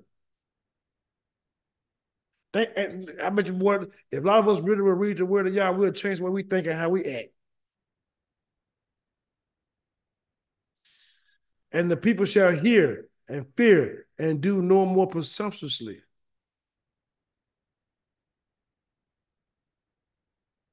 Because what that does is it clear the motives out. It get rid of the bad motives. Think about that, because many of us, man, when it comes down, because when it comes down to Yah's word, when it comes down to what Yah say, and you can't judge it right, and you take it to Yah, why would you bring it to Yah knowing you're gonna have wicked intentions? You're gonna have wicked motives. But many of us have that kind of mindset. We'll take matters into our own hands and we'll override Yah. Even we know that Yah says that we shouldn't do it. Let me look at this. Because this is something else that we're going to get in this again after 18.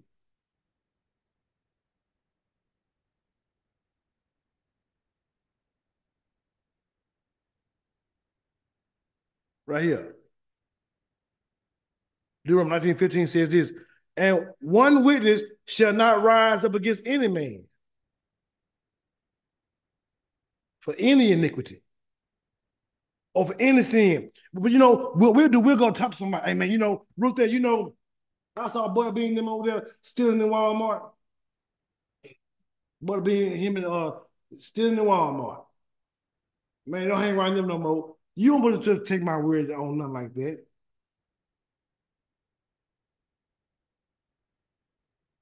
It don't matter what. It don't matter what.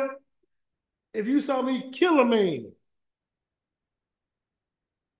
you don't just take your word. Just don't go. It don't matter what the sin is. The only righteous judge is Yah. Yah knows true judgment. One witness shall not rise up because you can have a bad motive. See, it's not that you are lying, it's that we don't know. You may not like that person.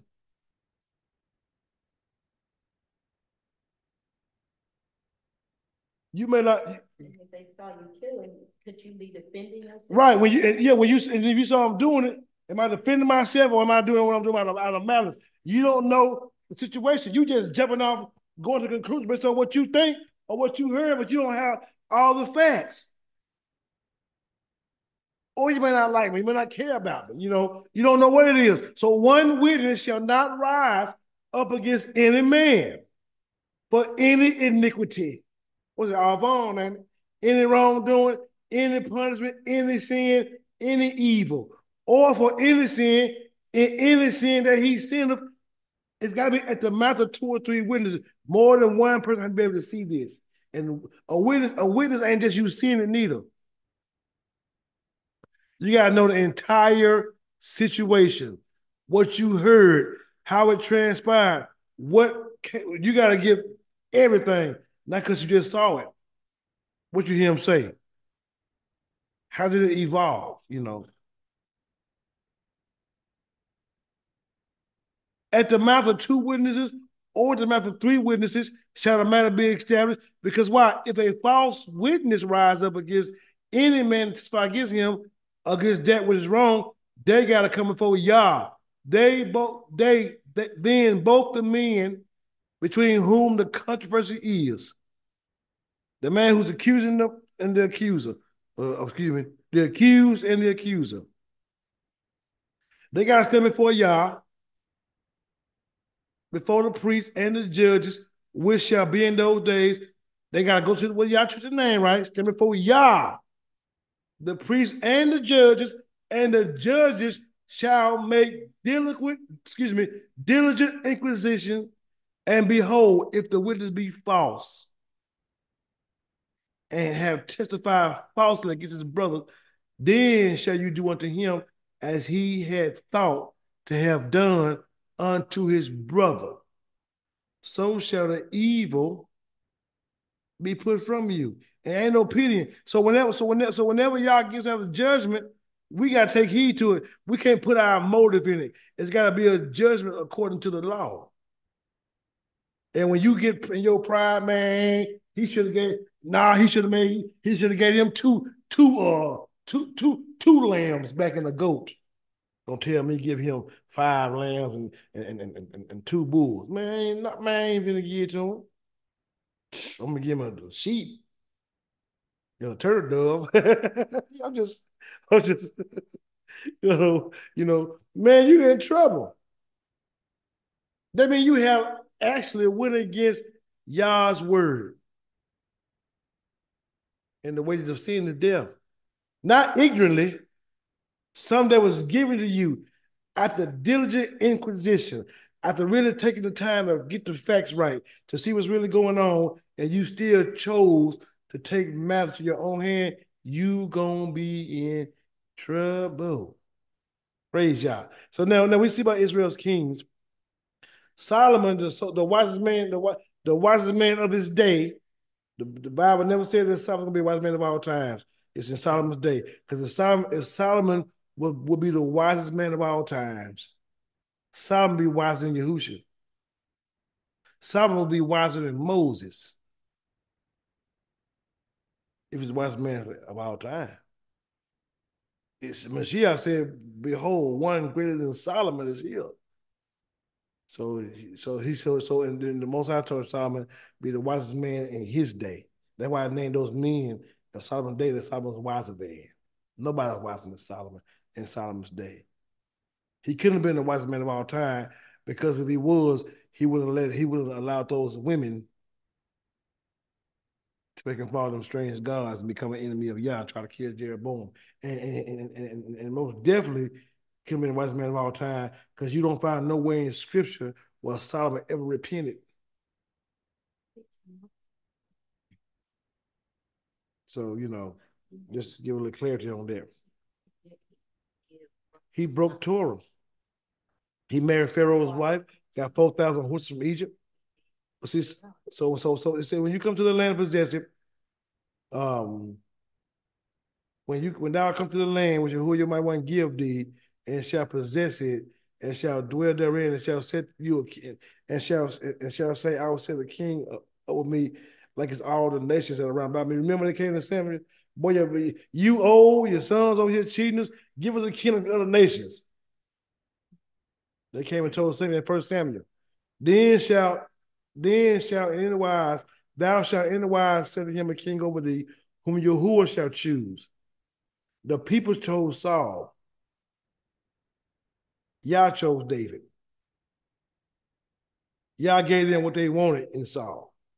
Everything they wanted, Saul had. He was a wicked, unrighteous liar. Just tomfoolery. When they came, when that familiar told Saul he was gonna die, he couldn't even eat. The witch had to say, "Go ahead and eat. You got a long journey. You gonna die." Thou shalt in the wise set him king over thee, who your mighty one shall choose from among thy brethren, shalt thou set king over thee. Thou mayest not set a stranger over thee, which is not thy brother. So we know the inherit disqualified. But he shall not multiply horses to himself, nor cause the people to return to Egypt, to the end that he shall multiply horses. Now look here. Jeroboam was an Israelite.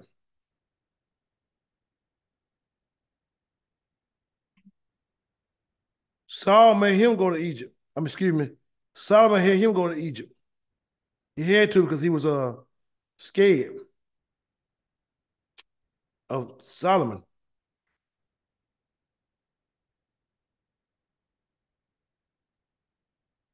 When y'all raised him up an adversary,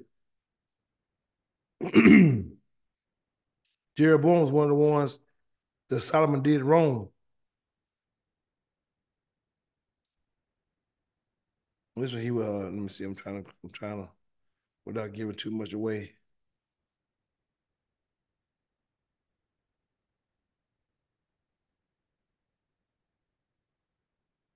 And Jeroboam, the son of Nebat, an Ephrathite of Zerida, Solomon's servant, whose mother's name was Zeruiah, a widow woman, even he lifted up his hand against the king.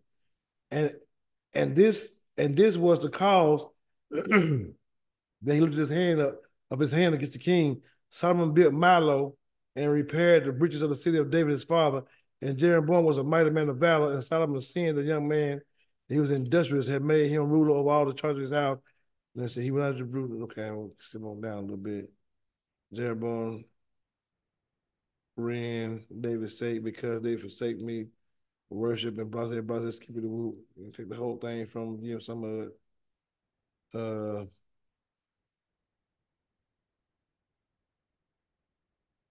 And Solomon sought, therefore, to kill Jeroboam. And Jeroboam arose and fled well into Egypt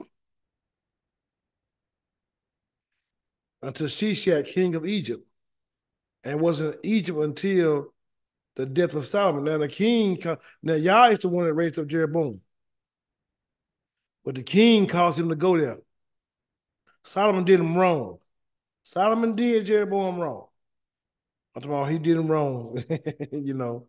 But so he caused the people to return to Egypt. Solomon had what? How many horses he give Pharaoh? 4,000. Was it First Kings? What? 4, 3, 4, 5. Help me find that.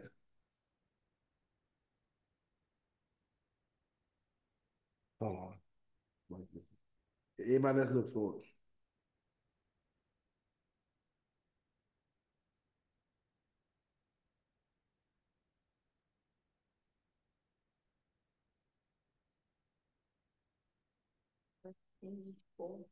First Kings 4. What verse? 20. Let's see.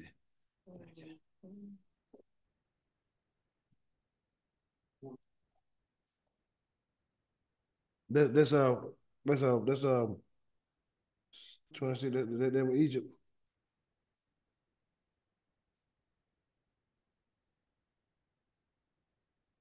Oh, we're gonna find it.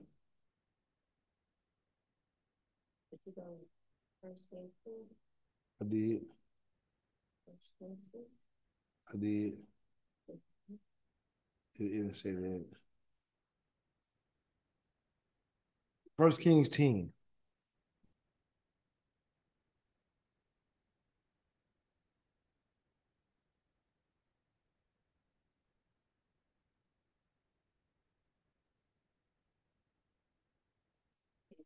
Right. So it says, start verse 20. Let's start at verse 26.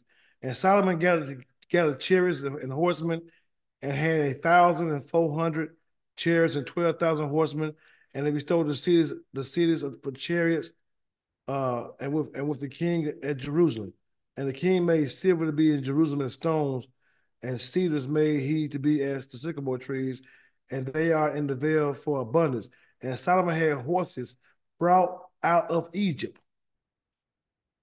and linen yarn. The king's merchants received the linen yarn at the price. And a chariot came up and went out of Egypt for 600 shekels of silver, and a horse for 150. And so for all the kings of the Hittites and the kings of Syria, and they did bring them out by their means. So let's read the Torah again.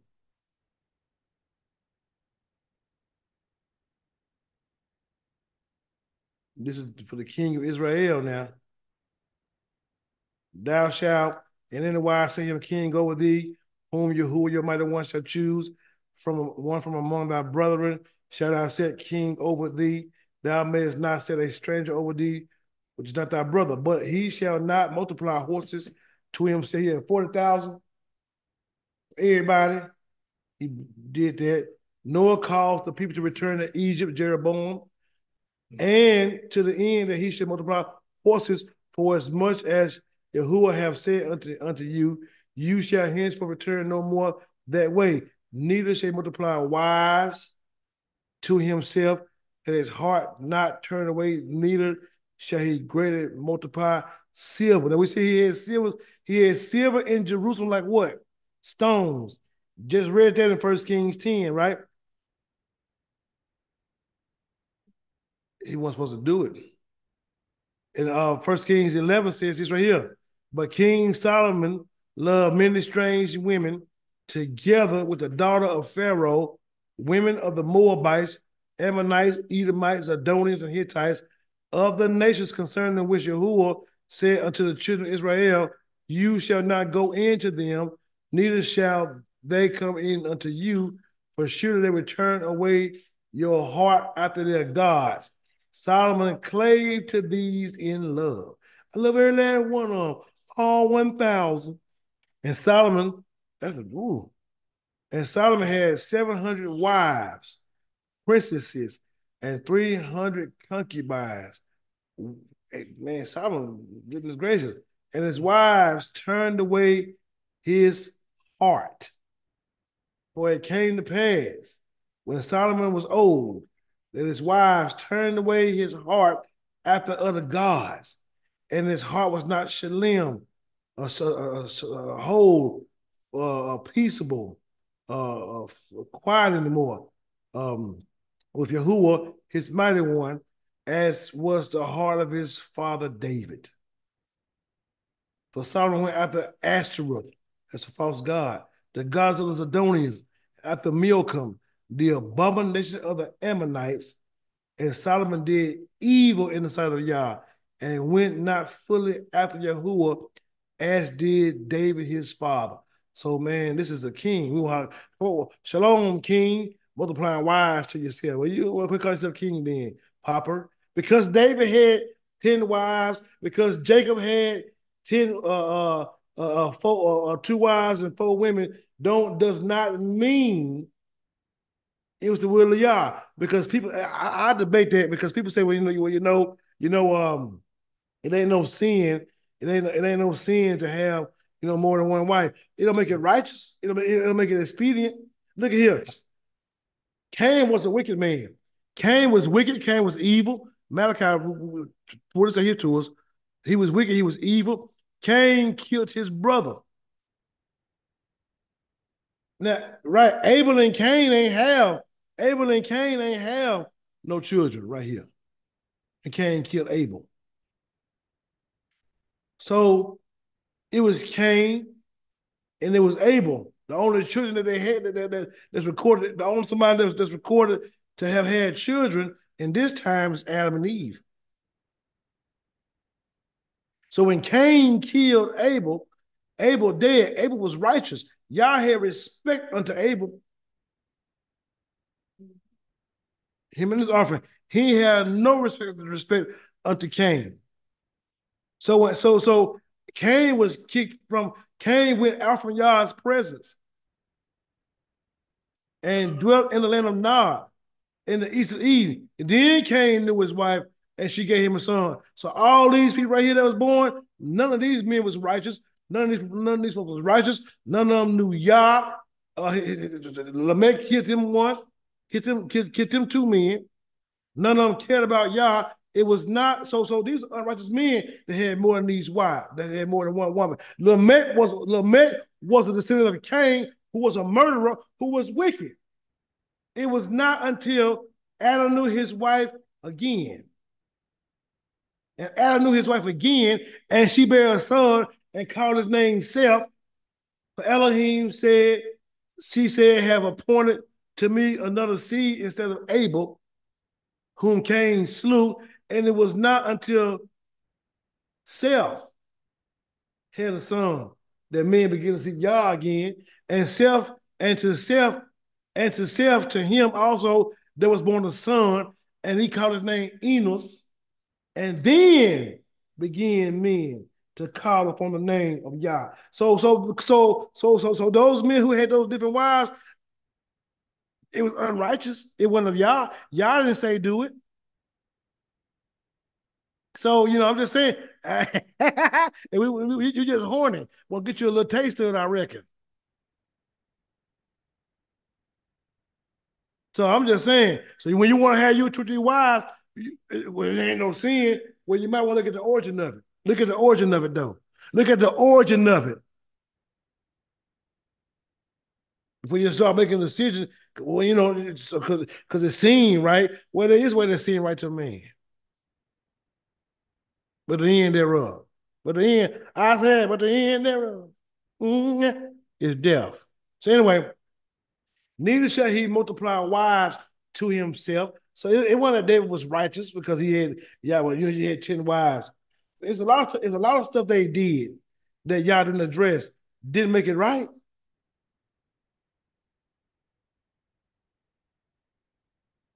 Neither shall he multiply y'all didn't address them, but guess what? Even if y'all didn't address it to them, as being a king, should have read the Torah? Neither shall he multiply wives to himself, that his heart turn not away. Neither shall he greatly multiply to himself silver and gold. Solomon. And it shall be when he sitteth upon the throne of his kingdom, that he shall scribe it. He shall write. He shall kathab, subscribe, record it. He shall write it out of his own hand. Out of that which is before, right? A copy of this law, this Torah.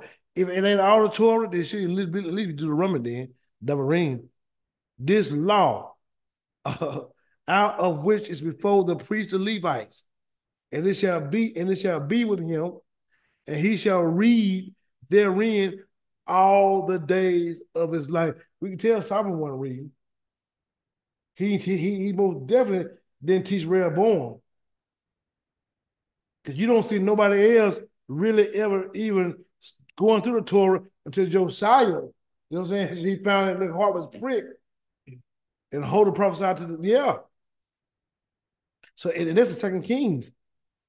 And it shall be with him, and he shall read therein all this of his life, that he may learn to fear Yah, his mighty one, to shamar, to defend, to keep, to guard, to take heed to attend all the words of this law and these statutes, and do what? Do them. So either Solomon wasn't read, or he was acting presumptuous toward Yah. It ain't nowhere around. I ain't judging Solomon. I ain't putting him down. I'm just reading the Bible.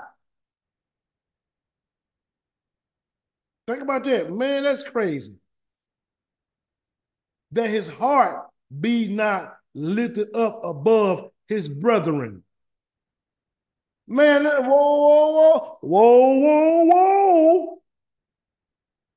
Let's look at something. Again.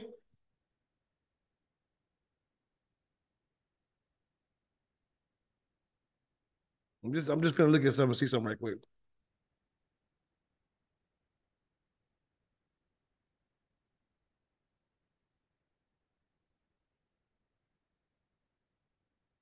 And Jeroboam, the son of Nebat, an Ephrathite of Zerida, Solomon's servant, whose mother's name was Zeruiah, a widow woman, even he lifted up his hand against the king.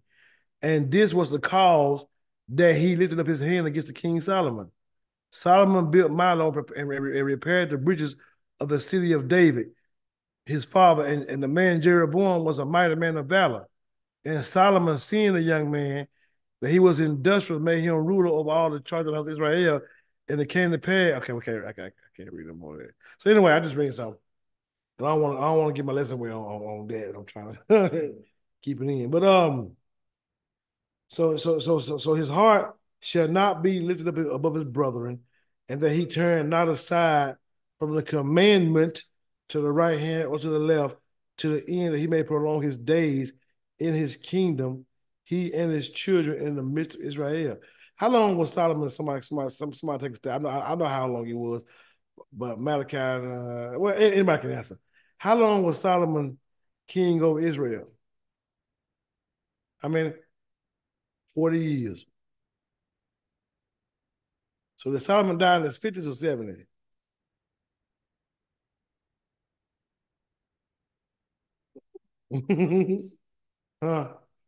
Might die in the 60s probably.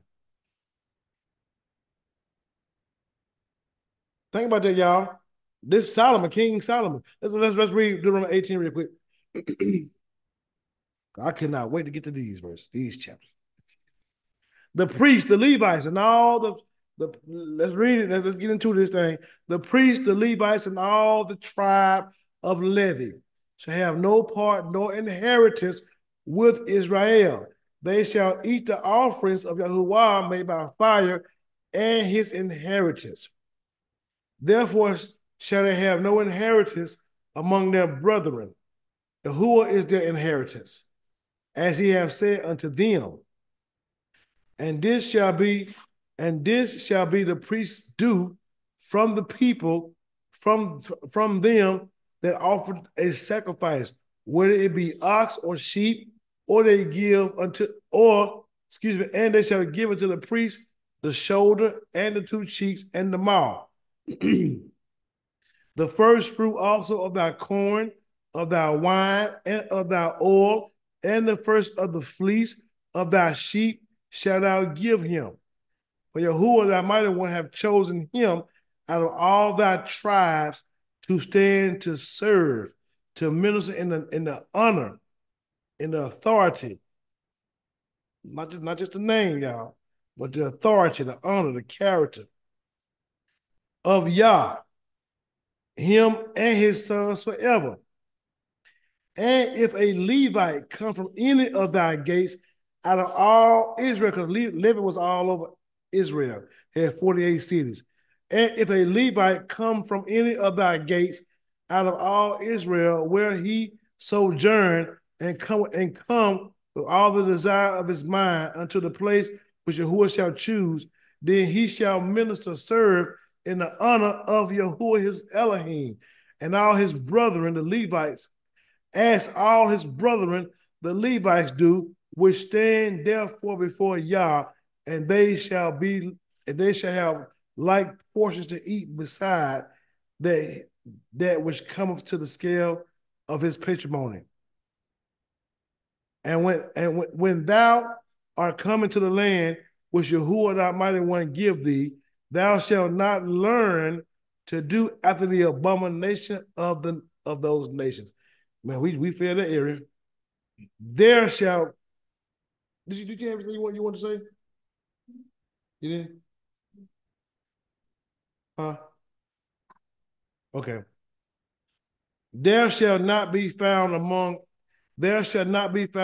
you anyone that maketh his son or his daughter to pass through the fire, or that use divination, or an observer of times, or an enchanter, or a witch, or a charmer, or a consulter with familiar spirits, Saul, or a wizard, or a necromancer. For all that do these things are an abomination unto Yah. Saul made himself an abomination. And because of these abominations, Yahuwah, your mighty one, do drive them out from before thee. Thou shalt be Talming before Yahuwah, your mighty one. For these nations which thou shalt possess, hearken unto observers of times and unto diviners, but as for thee, Yahuwah, your mighty one, have not suffered you to do so. Don't do that. Don't do that. Now, right here, y'all, this is not just talking about Yahusha. This is talking about the prophets. Anybody? Yahuwah, your mighty one, raised unto you. Yahuwah, this is not just talking about Yahusha nor Joshua, this part. But it is talking about Yahusha, but not just Yahusha. He is that prophet that the one with the whale talking about as well. Anyway, Yahuwah, your mighty one, raised up unto you a prophet from the midst of thee, of thy brethren, like unto me. Unto him shall you hearken. That's Yahusha. Now, according to all that thou desires of Yahuwah, your mighty one in Horeb, in the day of the assembly, saying, let me not hear again the voice of Yahuwah. This is why y'all raised up prophets. The voice of Yahuwah, neither let me see his great fire anymore, lest I die. Excuse that I die not. And Yahuwah said unto me, they have well spoken that which they have spoken. I will raise them up a prophet from among their brethren like unto thee, and he will put, and I will put my words in his mouth. This is prophets, Jack, in his mouth, and he shall speak unto them all that I shall command him. Eliyahu, Elisha, Jeremiah, Ezekiel, even in today's time. We need to take each of the prophets, the real prophets now, not the false ones. And it shall come to pass that whosoever will not hearken unto my words, which he shall speak in my name, I will require of him. But the prophet, which shall presume to speak a word in my name, which I have not commanded him to speak, or that shall speak in the name of other gods, Christianity, Elijah Muhammad, Louis Farrakhan, T.D. Jakes, Clifflo Dollars, and your local pastor. That's not true. But the prophet which shall presume to speak a word in my name, which I have not commanded him to speak, or that shall speak in the name of other gods, even that prophet shall die. And if thou say in thine heart, how shall we know the word which Yahuwah have not spoken? When a prophet speak in the name of Yahuwah, if the thing follow not nor come to pass, that is the thing which Yahuwah have not spoken. But the prophet have spoken presumptuously, thou shalt not be afraid of him. Let me say to that point, I'm going to go to the top, then lay the battle. I'm going to say this and lay the battle at the top.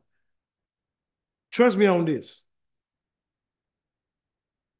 When the Most High bring a true prophet before you, they ain't just got prophets out of you. Y'all told me, you know what I'm saying? When you start hearing them speaking, believe me, you'll start seeing what they say. You'll start seeing things they say happen. It'll come to pass. Trust me on that. And you will know. I promise you will know. I promise you'll know. Can let it go ahead. This is good too. But the original thought I had was back in the South. First I want to talk about the wives, multiple wives, or even multiple husbands. You know, many people it's not brought up, but it is out there. I forget the name of it. I'll find it. I don't want to mess it up. Okay. But beyond polygamy, it's also a name for a wife, a woman that multiplies husband. She knows she wrong. That's a hoe. And then there's a way of life that it's called that in which this community lives. So anyway, said all that to say this. At the end of the day, we are the bride of Mashiach. Though we be many members, it's one body. Right, he ain't got two brides. And so when that subject comes up, I refer to Genesis, the start of Ish and Isha, man and woman, and what we see there to be the first marriage, if you will.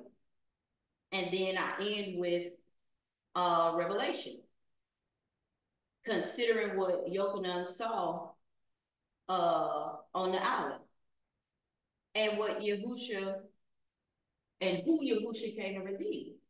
It's one bride, right? Okay, so, and that's simple as that. That to me, there's no justification or no easing by that for me. Right. I believe that's a point of the nature of men that's insatiable for feel good, want variety. When out of all honesty, to know the good father, we must know the good shepherd, which there's no clone or no, you can't clone that. It's one and only one. Right. Right? Right. So when we consider giving our lives to Yah by way of Yahusha, I'm not giving my life to Yahusha Yah. No. And my point is I'm not giving it to other gods. Right. You can't share Yah memory. Right. So I leave it simple as that. People look at me crazy, but no, I've always thought it was sin. But back to Solomon, something that I've noticed when Yah wants to convey a point, he repeats.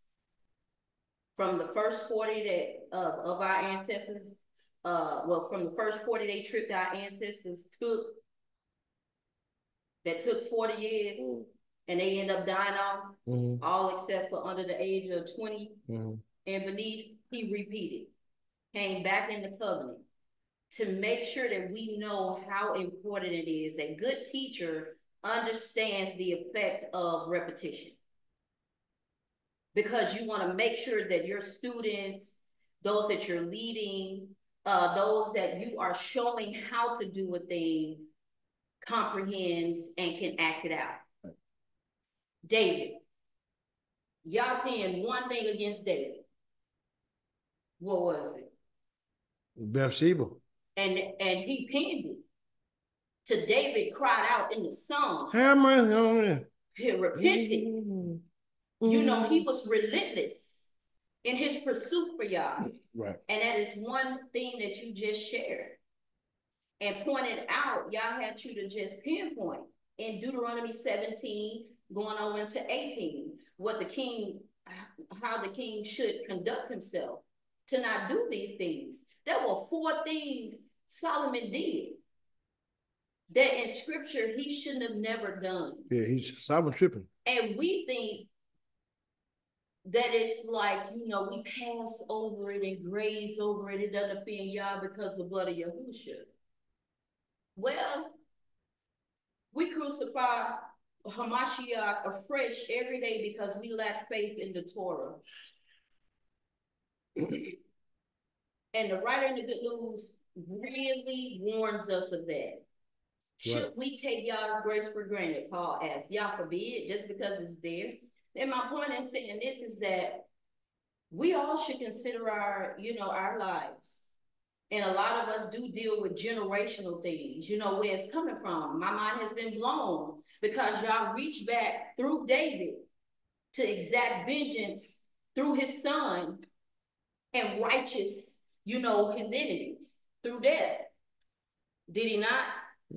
Okay. Y'all reached back through Rehoboam to deal with the issues of Solomon and the wrong that Solomon came up against Rehoboam with. So there's a pattern.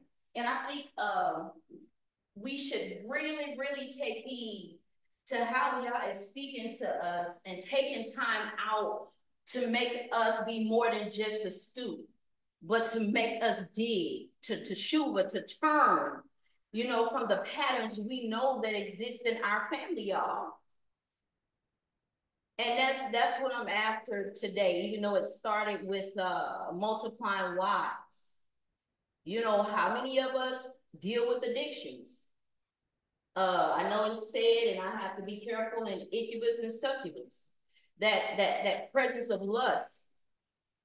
Just because it's named as an issue or work of the flesh doesn't mean that we have to toil and be taunted with it. So what's going on there? the lack of good stewardship. There are many different things we can look at, and if we find a pattern that it leads us to being off-ended or it's questionable, we need to check that out. Have we given way and become desensitized to a pattern that's in our lives, whether presented to us as children or something we've gotten into because of our disobedience and rebellion and our hard-headedness? We should repent and repent quickly, because we don't want it to be, I don't want my life to be pinned like some of our ancestors lives have been pinned and noted. I would rather have Enoch's testimony, but I have sinned and fallen short of the glory of God, But now that we're here, I think this is a great opportunity to make a sober assessment. And that's my word for the week, that I would like to just share with everybody. In the things we do and the things that we are up against, have we been soberly considering our ways? Have we been fairly weighing ourselves against the word of God? Have we honestly looked in the mirror that we can go before Yah and we be accepted, and what we're presenting be accepted? Because that's what happened to Solomon, and it's sad, because he was absolutely chosen by Yah. He fulfilled the promise that was made to his father, did he not? So that was my thought in considering wives, multiplying wives, the simple response I give. And then in doing that, patterns matter. Patterns do matter. Hallelujah. Praise Yah. Yes, they do. Super matter. Hallelujah. So now, let's look at something. Said a priest, the Levites, the priests, the Levites, and all the tribe of Levi shall have no part, no inheritance with Israel. They shall eat the offerings of Yahuwah made by fire and his inheritance. Now listen to this. When you had a king that ruled Israel, this might be the controversial, but we're going to prove it through scripture. The kings that ruled over Israel did not rule over all 12 tribes. They only ruled over 11. Levi had belonged to Yah. So they were they were Yah's inheritance. All the sacrifices, everything went to the Levi, not just the priests, but the sons of Aaron, the Kohathites, Gershon, Merari. Those are the all four families of Levi. I know we've heard in time past, they said, well, the southern kingdom consisted of Benjamin and Judah and some of the tribe of Levi. That's a lie. That's not true at all. The southern kingdom was only Judah and Judah by itself. The northern kingdom was the other tribes, everybody except for Levi. Paul himself, from the tribe of Benjamin, from the northern kingdom. He was born in Tarshish. It was never consisted of Benjamin. The northern kingdom had 10 tribes. The southern kingdom was one tribe, and that was Judah. Levi was throughout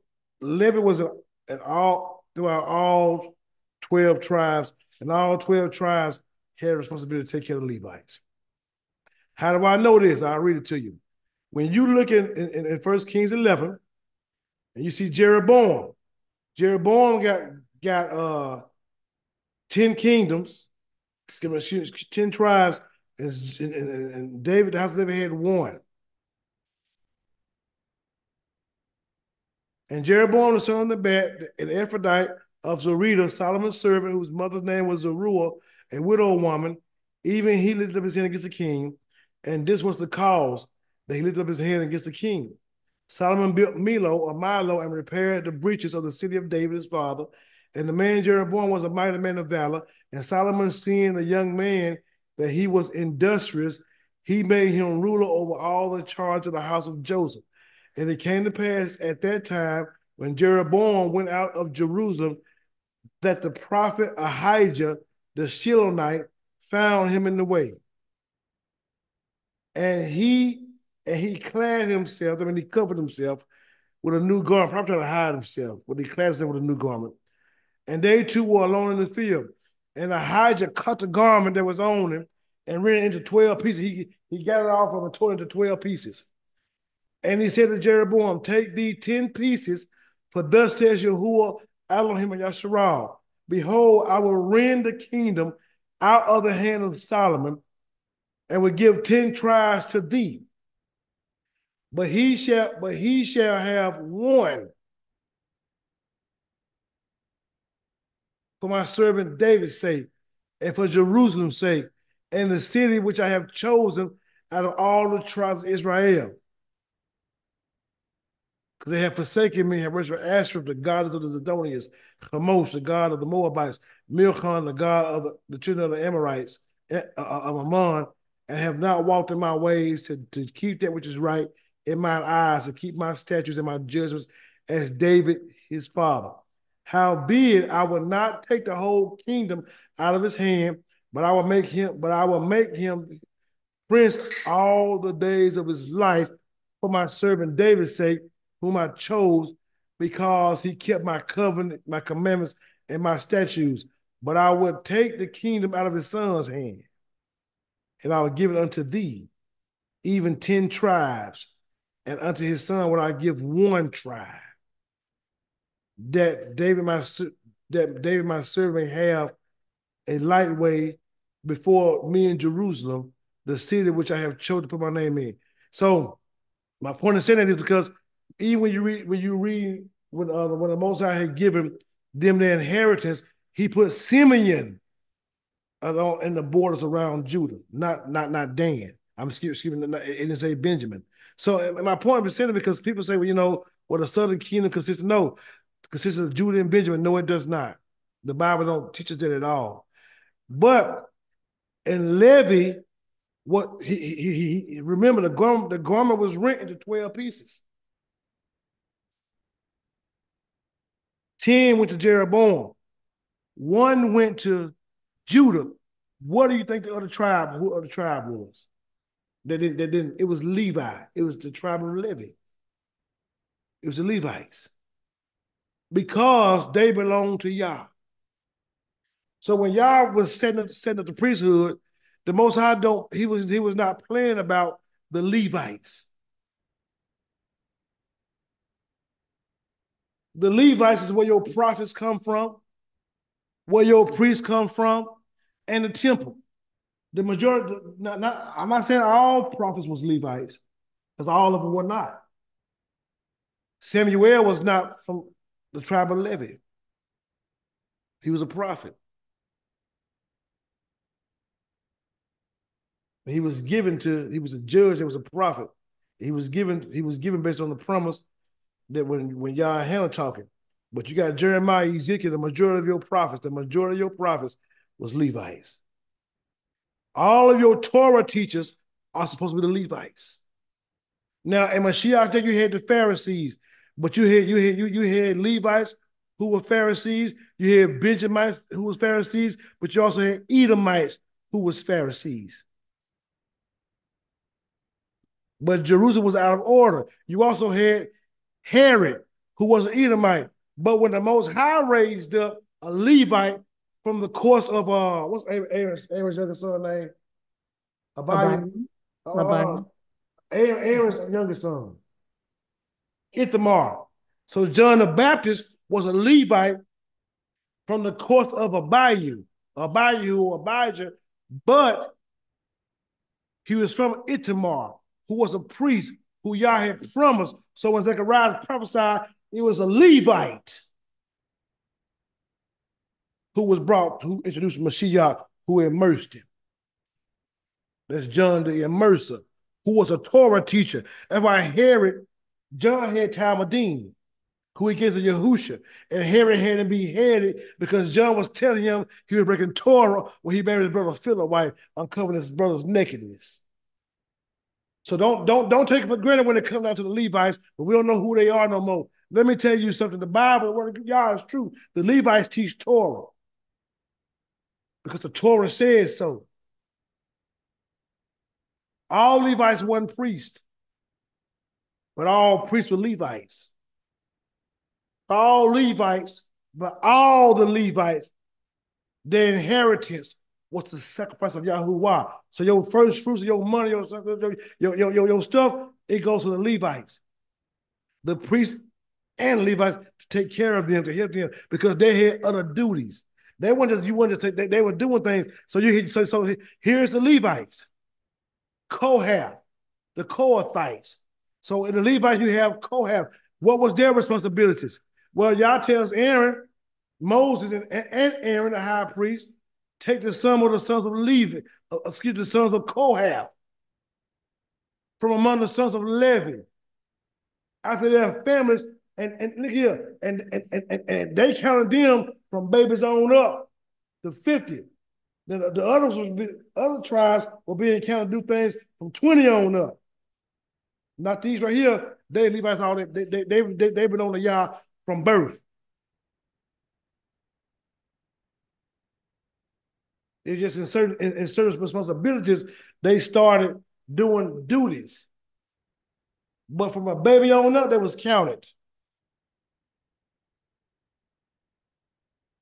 From 30 years old and almost even to 50 years old, all that entered into the host to do the work of the tabernacle of the congregation. So the Levites, the Kohathites, did work in the tabernacle. And what was their job? This is the service of the sons of Kohath, who were Levites, in the tabernacle of the congregation about the most holy things. They said, when they set forth, these men they told the Ark of the Covenant. That's why Uzzah died.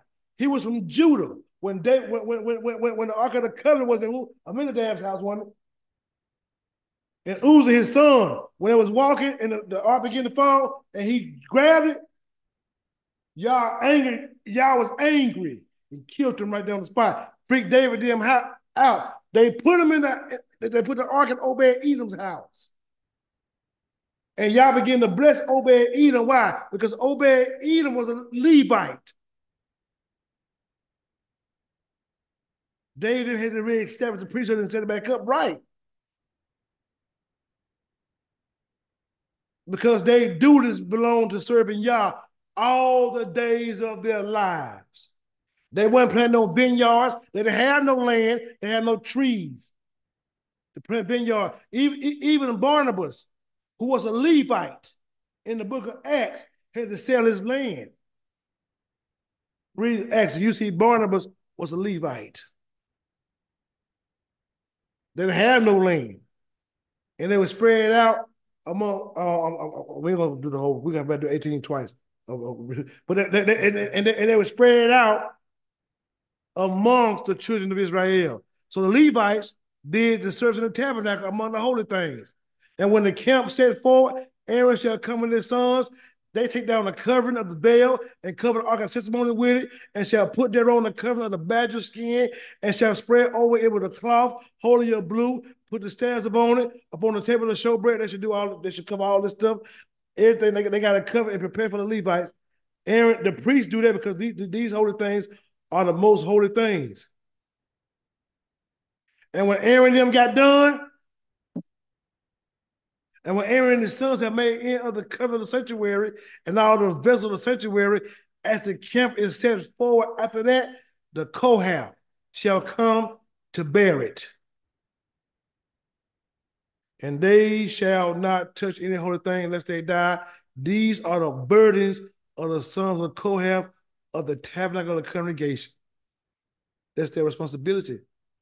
And the priest got to watch them, overwatch them. And y'all told Aaron and his sons, cut you not off the tribe of the families of the Kohathites from among Levi, but does do unto them that they may live and not die when they approach unto the most holy thing.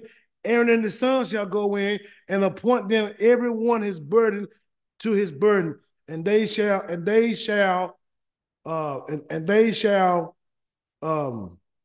not go in to see where the holy things are covered, lest they die. Understand this: Judah went into captivity. Levi was still among Judah, the priests. But when Benjamin, Simeon, Naphtali all went into captivity, Levi was among them. Yah was still with them everywhere they went. And he still had a word. Even Ezekiel, who was a Levite, when they was going to captivity, had to talk to him and go for him. Jeremiah got a chance to come back. He didn't go into captivity. He stayed at the house. But the Most High always had his priests going with his people. And he's going to use his priests, the Levi them to start back teaching Yah's Torah. Why do you think the adversary is so counterfeit to bring this other stuff in? Because he knows that most of us don't even read Yah's Torah. I've read everything I'm reading, I've read. I've read it, been through the Torah, and I can teach what I'm teaching in confidence. Know I'm telling the truth. Because, man, we be playing with Yah and don't understand Yah's anointing when they come around you. You can't tell no tribe apart. You can't tell no tribe apart based on their skin tone. It's always the speech.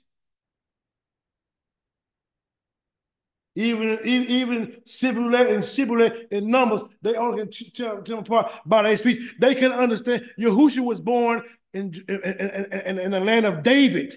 He was from Judah. He was born in the land of David, but he grew up in the land of Naphtali. They didn't believe he was the Mashiach because of where he was from. They didn't know him. That's Joseph's boy. Whole time he was the son of Yah. Because it's the language. It ain't got the face. Yeah. We can go look at. I'm ready because I've been through the Bible, and we teaching and reading.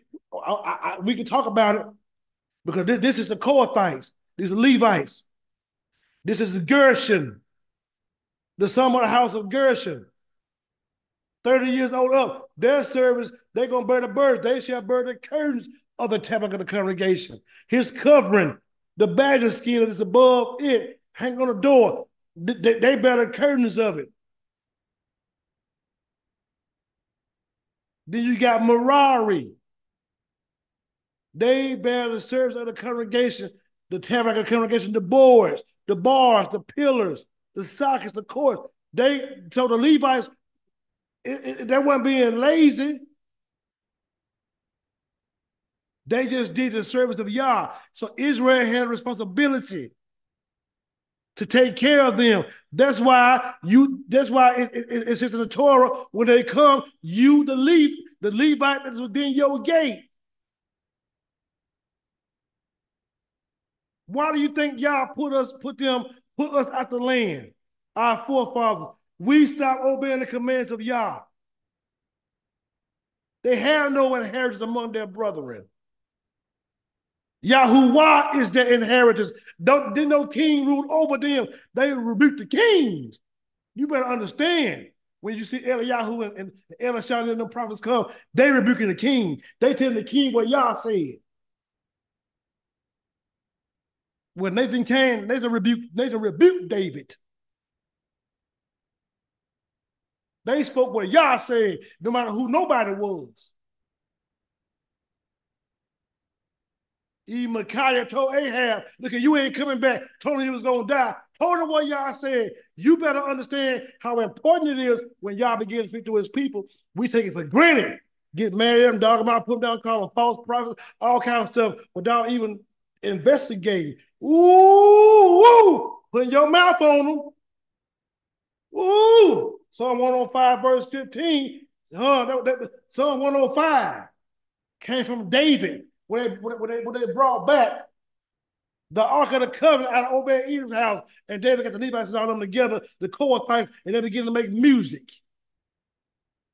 And Psalm 105 verse 15 said he reproved kings for their sake. But get what he said, touch not my anointed and do my prophets no harm.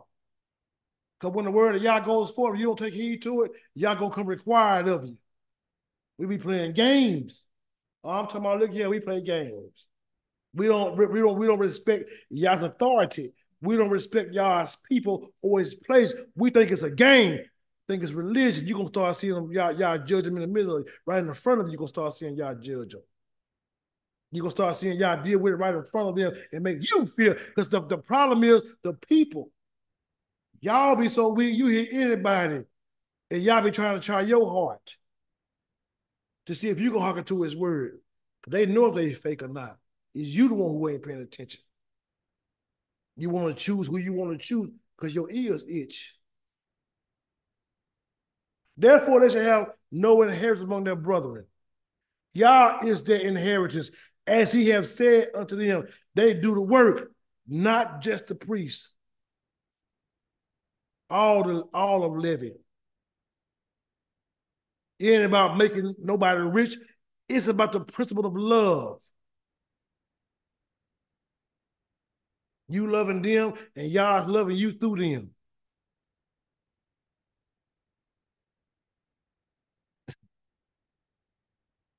It's a Levite that went behind that veil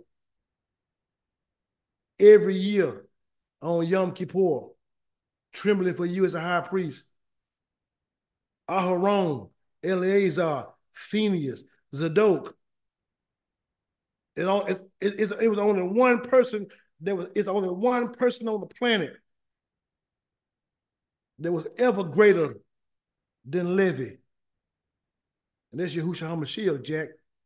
He's higher than the high priest of Levi.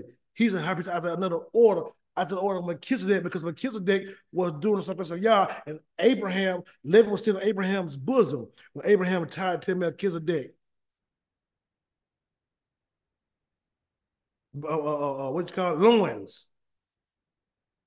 So Mashiach is after that order, after the order of Melchizedek, he was higher than Levi. Like Melchizedek was higher than Abraham. But nobody else ain't. You better check yourself on that when it comes to y'all's people. Y'all don't play no games. We be sitting here, man, getting in ourselves.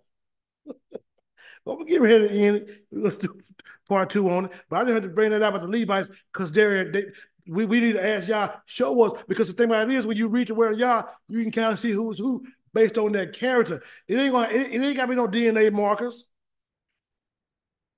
You better use y'all's word as your compass.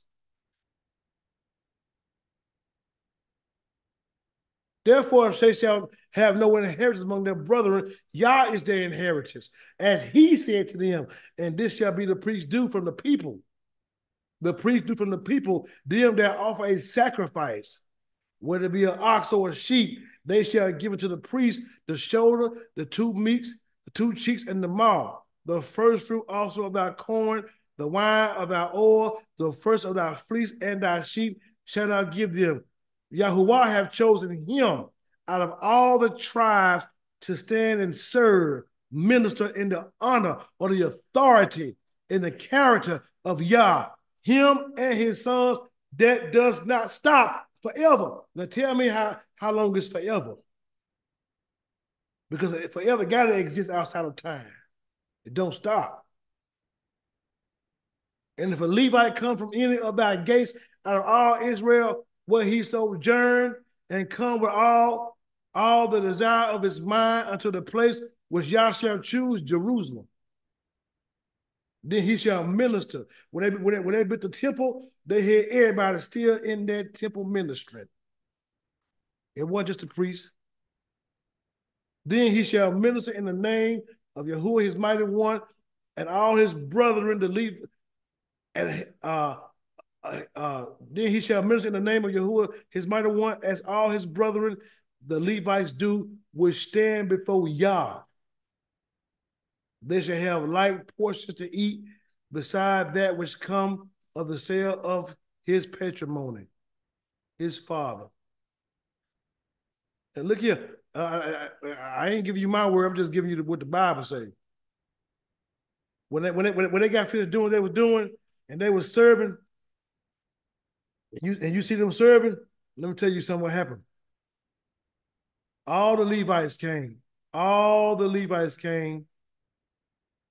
The tribes came and they gave to take care of it because they don't have time to go pitch.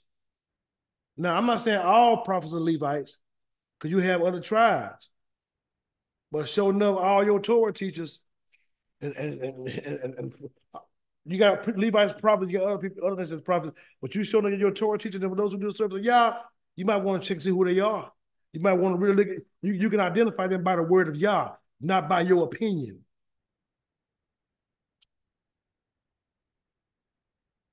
I was sitting there thinking and praying, and like y'all was speaking, because the Apostle Paul was from Benjamin. But when you really see Paul teaching, Paul ain't just about the Yahudim. You start seeing him dealing with the circumcised. Because it's not about Judah. It's about all of Israel. To the circumcised and the uncircumcised. Not just to the Yahudim in the Greek. Read your Bible. It's just like we had our discussion the other day about who wrote the book of Romans. Because Paul didn't write the book of Romans. Somebody wrote it for him. And put his name on it. Scribed it for him. How do I know this? Because we read. And it says clearly in the book of Romans. What verse was that? 22. He just scribed it for him. It's Paul's words. Somebody wrote it for him. What verse is that? Right here. 16:22.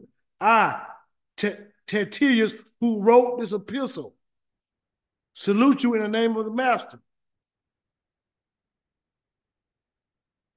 Just to show you that when people, you need to be really reading so you can have an understanding of what's what. Let's keep on going. I need a few more minutes.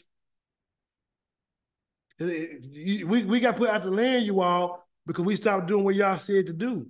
We stopped keeping the feast. We stopped loving each other. We started killing each other, having wars against one another. We started serving other mighty ones. What in the world is wrong with us? What's wrong with us? We be tripping. When you will come to the land with Yahuwah, your mighty one give thee, you shall not learn to do after the abomination of those nations. Let me say this. We started doing their religion. Even now, your so-called religion over here, Christianity, it came from your slave master. You learn how to be a Christian, keep Christmas, Easter, Thanksgiving, all that stuff, because Master them told you. Nigga. You learn how to be a Muslim based on Elijah Muhammad them. Islam came in 589 AD, almost 600 years after Mashiach had died. And there ain't no original religion. And most of you Muslims don't even understand, all y'all got is the Quran. You don't even know about the Hadith.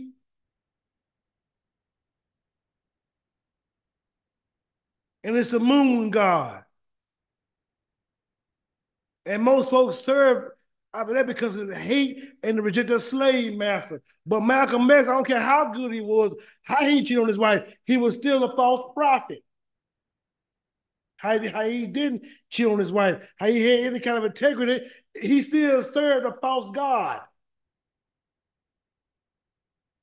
Martin Luther King Jr., who had a dream one day, he could give you the great speeches. He made chill bumps come on top of your head. He was still a false prophet because he was a Christian.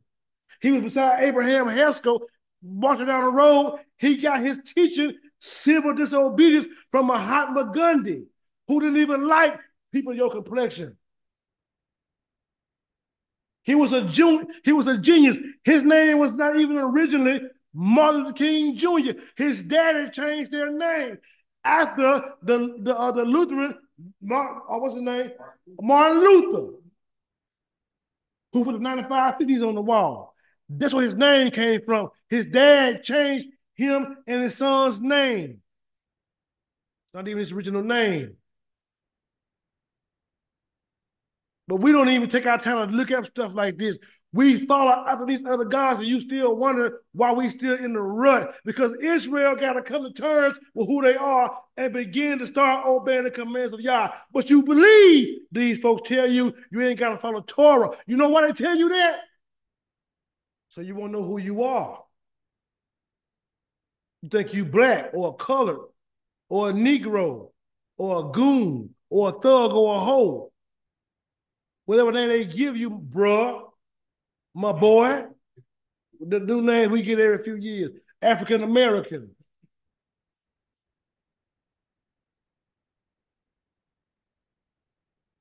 And so we serve other gods. And so Most High put us to he sent us to a foolish nation. He replaced us, with a foolish nation, and then sent us to a land of people whose language we know not. You know, you came over here not know how to speak English. Before strange people who made you their servants. All because you chose to want to be like them in the land. So Yah gave you over to your own mindset. And the only way to get back to the land after the resurrection, for those of us who will be resurrected, because there is a resurrection, you got to repent and turn back to it before you die. You've been taught all your life you're going to heaven. The Bible don't even teach us that we're going to go to heaven. There's nowhere in the Bible where it says you're going to be in heaven. Eternal life don't even mean live forever. Eternal life means to know Yah. John 17:3. Everlasting life means to live forever, but it's only after the resurrection. I mean, you got to die to live again, and not in heaven, but back in the land.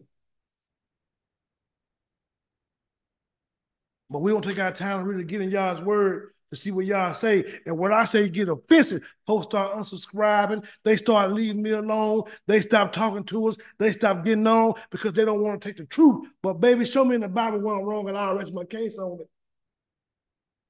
Because we're going to read the Bible word for word, line upon line, precept on precept, and we're going to see the truth. Serving these other gods, trying to be like the Jewish people. Instead of us being Israel, who Yah called us to be, you are above the nations. You are above the nations. Yah chose you to be above the nations. You're a peculiar people. There ain't nobody else like you. You're a Kodesh people. We don't even eat what they're supposed to eat. We the leader. But yet still, you gonna cut that hog up, nigga, and y'all get the chilling part of it. You get the nuts of it. Yeah. And I let Missy them go there and cook the ribs and the ham part and feed us around the table. And then when I get done, I'm gonna leave my wife. I'm gonna go hit your wife, Jubo. I'm gonna come get her tonight. Have her ready for me. And yes, I'm master. Get your mind cursed, get the biggest nigga buck in front of everybody with a list here and get him by his hand and his feet and put him apart in front of everybody. Make him humble himself and get the biggest male and rape him in front of everybody, make him lose respect for him. But many of us don't even know our history past 16, 19. You don't know who you are. So you trying to be like somebody else instead of you humbling yourself and asking Yah to show you who he is. So you can remember who you are. And it will continue to hide his face from you. I know this might sound crazy to a whole lot of folks.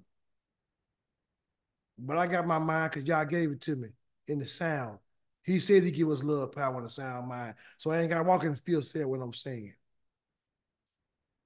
When you who your mighty one, when you are come, and to give me 15 more minutes, we're gonna put a pause on it. When you come into the land, which you who your mighty one give thee, you shall not learn to do after the abomination of those nations. There shall not be found among you anyone that make his son or daughter pass through the fire. Molech, ain't it? Even abortion. I'm talking about from the fornicator now. Pro-choice. Yeah, you just go get you a little bit. You're in the wrong way. I ain't talking about the one who was sick. I'm not talking about the one who maybe he was even raped. Someone you just want to have no baby because you want to get caught. You know that one. Divination. What's divination? Sorcery, witchcraft, an observer of times, magic, soothsayer, an enchanter, whisperer, procrastinator, an enchanter, or a witch, sorcerer, doing that, man, huh? Man, my grandfather's mama was a witch. Let's say she was a voodoo priestess. My grandmama would not let my dad and them eat over her house. Yeah, they told my dad. I mean, even us being little kids, you know, folks, they talking about putting blood, period blood in your spaghetti. Head folks scared to eat spaghetti. Boiling your drawers and stuff like that. Trying to, come on, all kinds of stuff, getting the hair out of stuff, you know. That's what I heard, boiling your drawers. I don't know, or a charmer. I ain't talking about nobody trying to talk all smooth either. Hey, baby girl, you're pretty to me.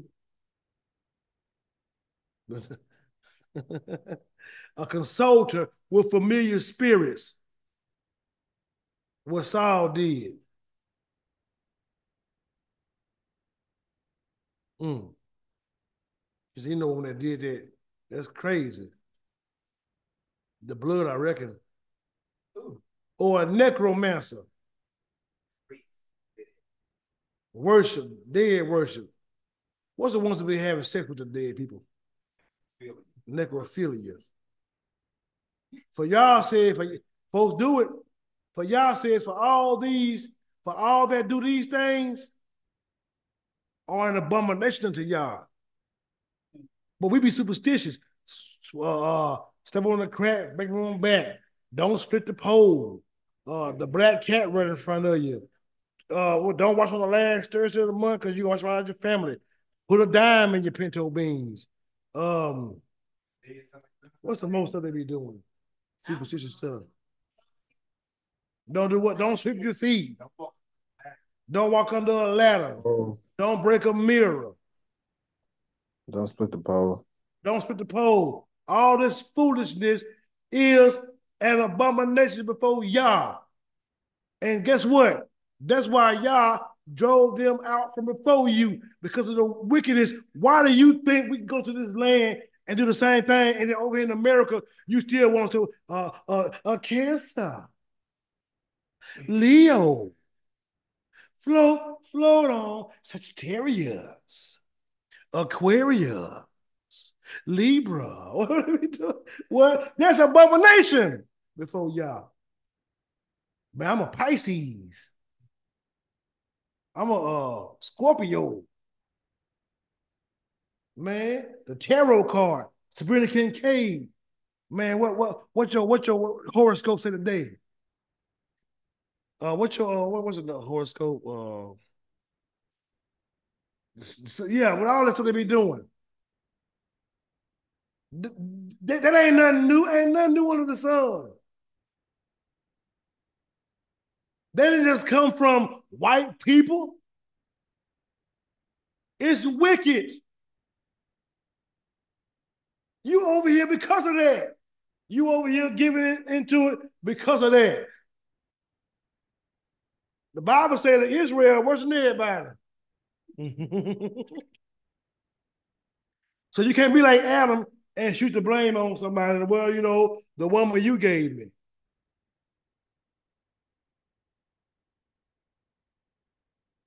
The place you sent me. But thou shalt be Talmud before Yah. These things make you not Talmud. These things make you have a blemish. You that disease sacrifice that comes before Yah, that Deuteronomy 17:1 said. You the abomination. You not presenting yourself as a living sacrifice, holding the system before Yah, which is your reasonable service. Paul said like this right here. We're gonna get ready. I'm following Yah. So I just gotta do it. I beseech you, therefore, brethren. He talking to the circumcised, all Israel, and the stranger alike that want to be a part of Israel.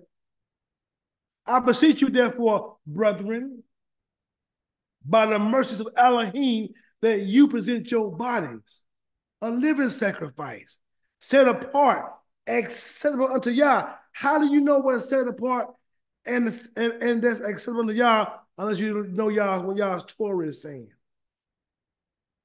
You come over here with blemishes on you, the heart, uncircumcised heart.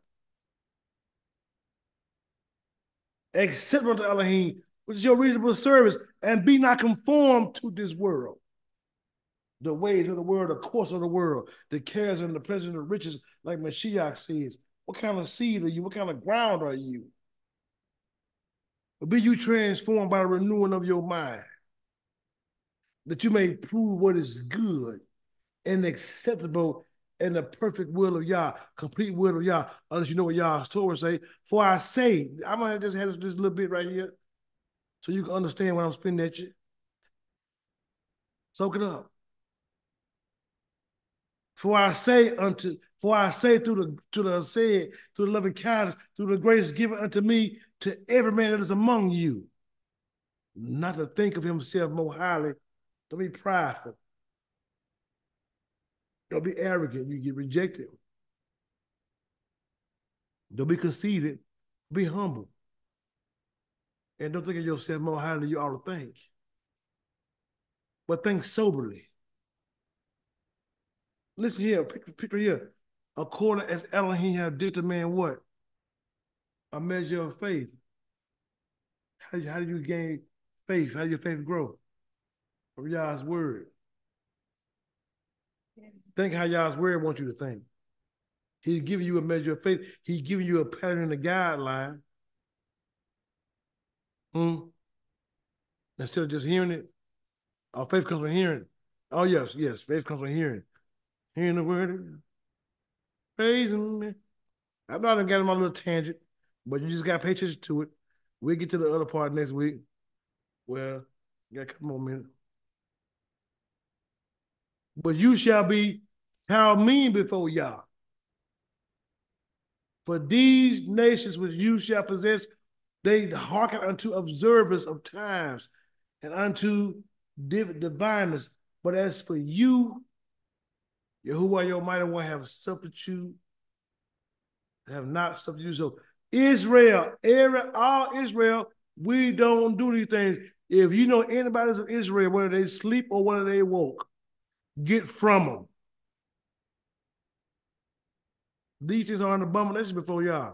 And he don't, and that's why he dispelled the other nations. We're gonna start at verse 15 this week.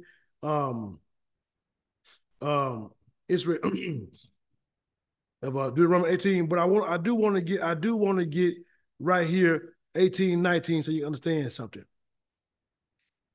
How serious this is to Yah. I raised him up a prophet from among their brethren, not just Mashiach, but whoever Yah raised up as a prophet. The prophets are back. Prophets still exist. They still had prophets even in Mashiach's day.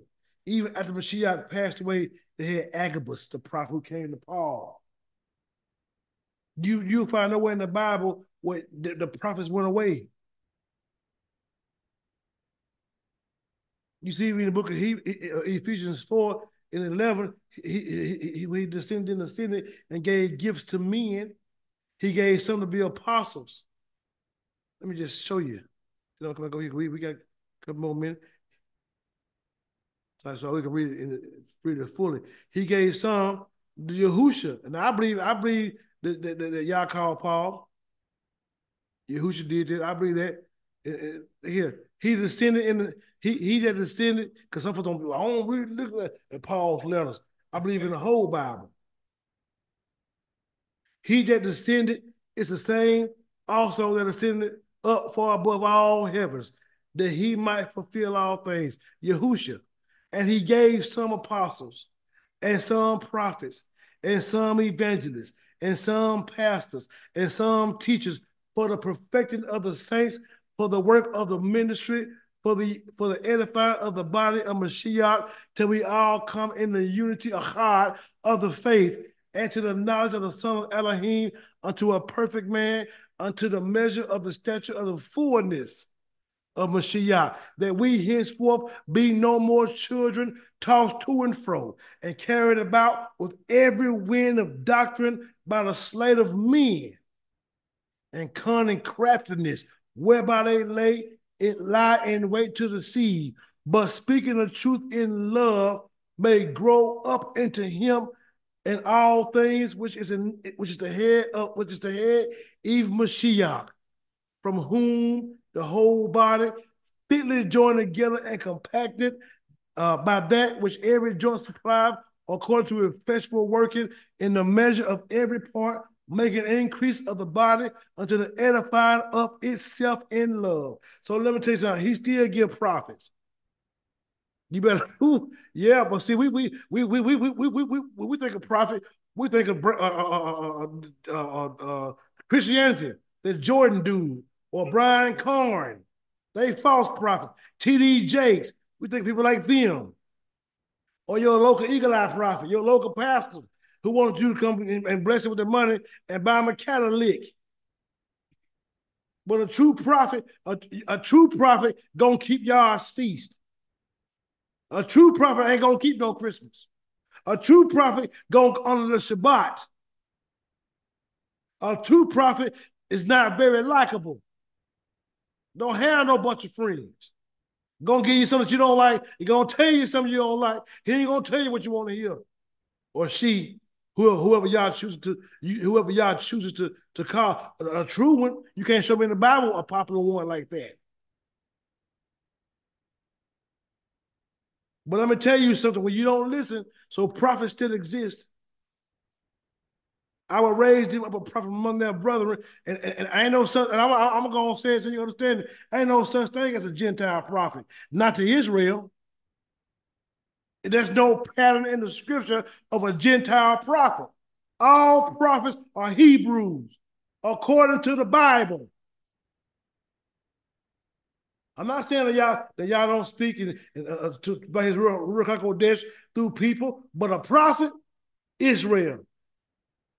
I ain't never seen a Gentile prophet, a Gentile apostle, a Gentile teacher or evangelist, not in the scripture.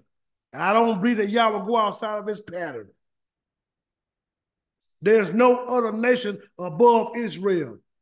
We above the nation, according to Deuteronomy. You can't, come on now, quit playing. Let's get in the real word. We ain't trying to be offensive. We ain't being racist. We being scriptural. He said, I risen up a prophet among their brethren, not other nations. Like unto thee, and put my words in his mouth. He shall speak unto them all that I shall command him. That's not just talking about Yahusha. Joshua prophesied, so did Ezekiel, Jeremiah, Daniel. So did John D. Mercer, Micaiah, Eliyahu, Elisha, Amos, Hosea, Haggai, Isaiah. So I'm just saying. And it shall, now look here, understand this. And you better be praying about it. It shall come to pass that whosoever will not hearken to my words, what you speaking about, that's why you're going to mention in Mashiach, but not hearing Mashiach. And you don't hear y'all when y'all speak, and that prophet come to you, y'all said, y'all going to become required of you. So you ain't got to, see one thing about a true prophet, man or woman, you ain't got to believe what they say. Them telling you what y'all say is not predicated on your belief. It ain't predicated upon your faith. They gonna tell you what y'all said. It's your faith to obey. Not because you don't believe it. If y'all didn't send him, believe me on this, he'll deal with them. But you better, man, I'm talking about we playing games. We playing games. I'm done. Yeah, we need to quit playing games. Take y'all's word for what it is. This ain't no popularity contest. I disagree with you. That time, man, I disagree with you. I receive. I don't receive that. It don't matter what you receiving that. It don't matter what you disagreeing with that. Man, you better learn how to try the spirit to see whether or not it's of y'all. Not based on your feelings. A true prophet, a woman, a man, they're going to line up with the word. The word going to be there. You'll see their lifestyle. You can tell, if you got the Ruach HaKodesh, like you say, the Ruach will bear witness to the truth. Because Ruach convicts us of sin and lead and guide us to all truth. Let's pray. Hallelujah. Almighty, we thank you for your mercy. Hallelujah, your loving kindness, your compassion. Y'all show these people your truth. Show all of us, Almighty, your truth. That we'll live for you. That we won't go contrary to your word. That we humble ourselves in your presence. You know, we don't want no problems with you. I know I don't want no problem with you. Ain't nothing here from your sight. You can expose anybody, me, anybody. Can't nobody hide from you. No matter how much they want to try to plan to see the people. And you told us already, Almighty, that if a prophet come and speak, if what they say don't come to pass, come to pass, that if we doing other things about other gods, that we should not hearken to that prophet. You said that's you proving us to see whether we will hearken to your word or not. So, yeah, it's on us to really seek your face and get in your word and study it and read it and pray to you and ask you to help us to live for you for real. So we got to. Can't be being lazy. So I ask you, Almighty, help us to live for you. Help us to be obedient to your word, to turn from sin, to walk in truth and be bold about it and not be scared. Yeah, we thank you. We just give you the praise and we magnify you. In the name of Yahushua HaMashiach, we pray. Hallelujah. Praise Yah. Amen. So you too, we'll be back in about an hour or so, or an hour and a half. Shalom.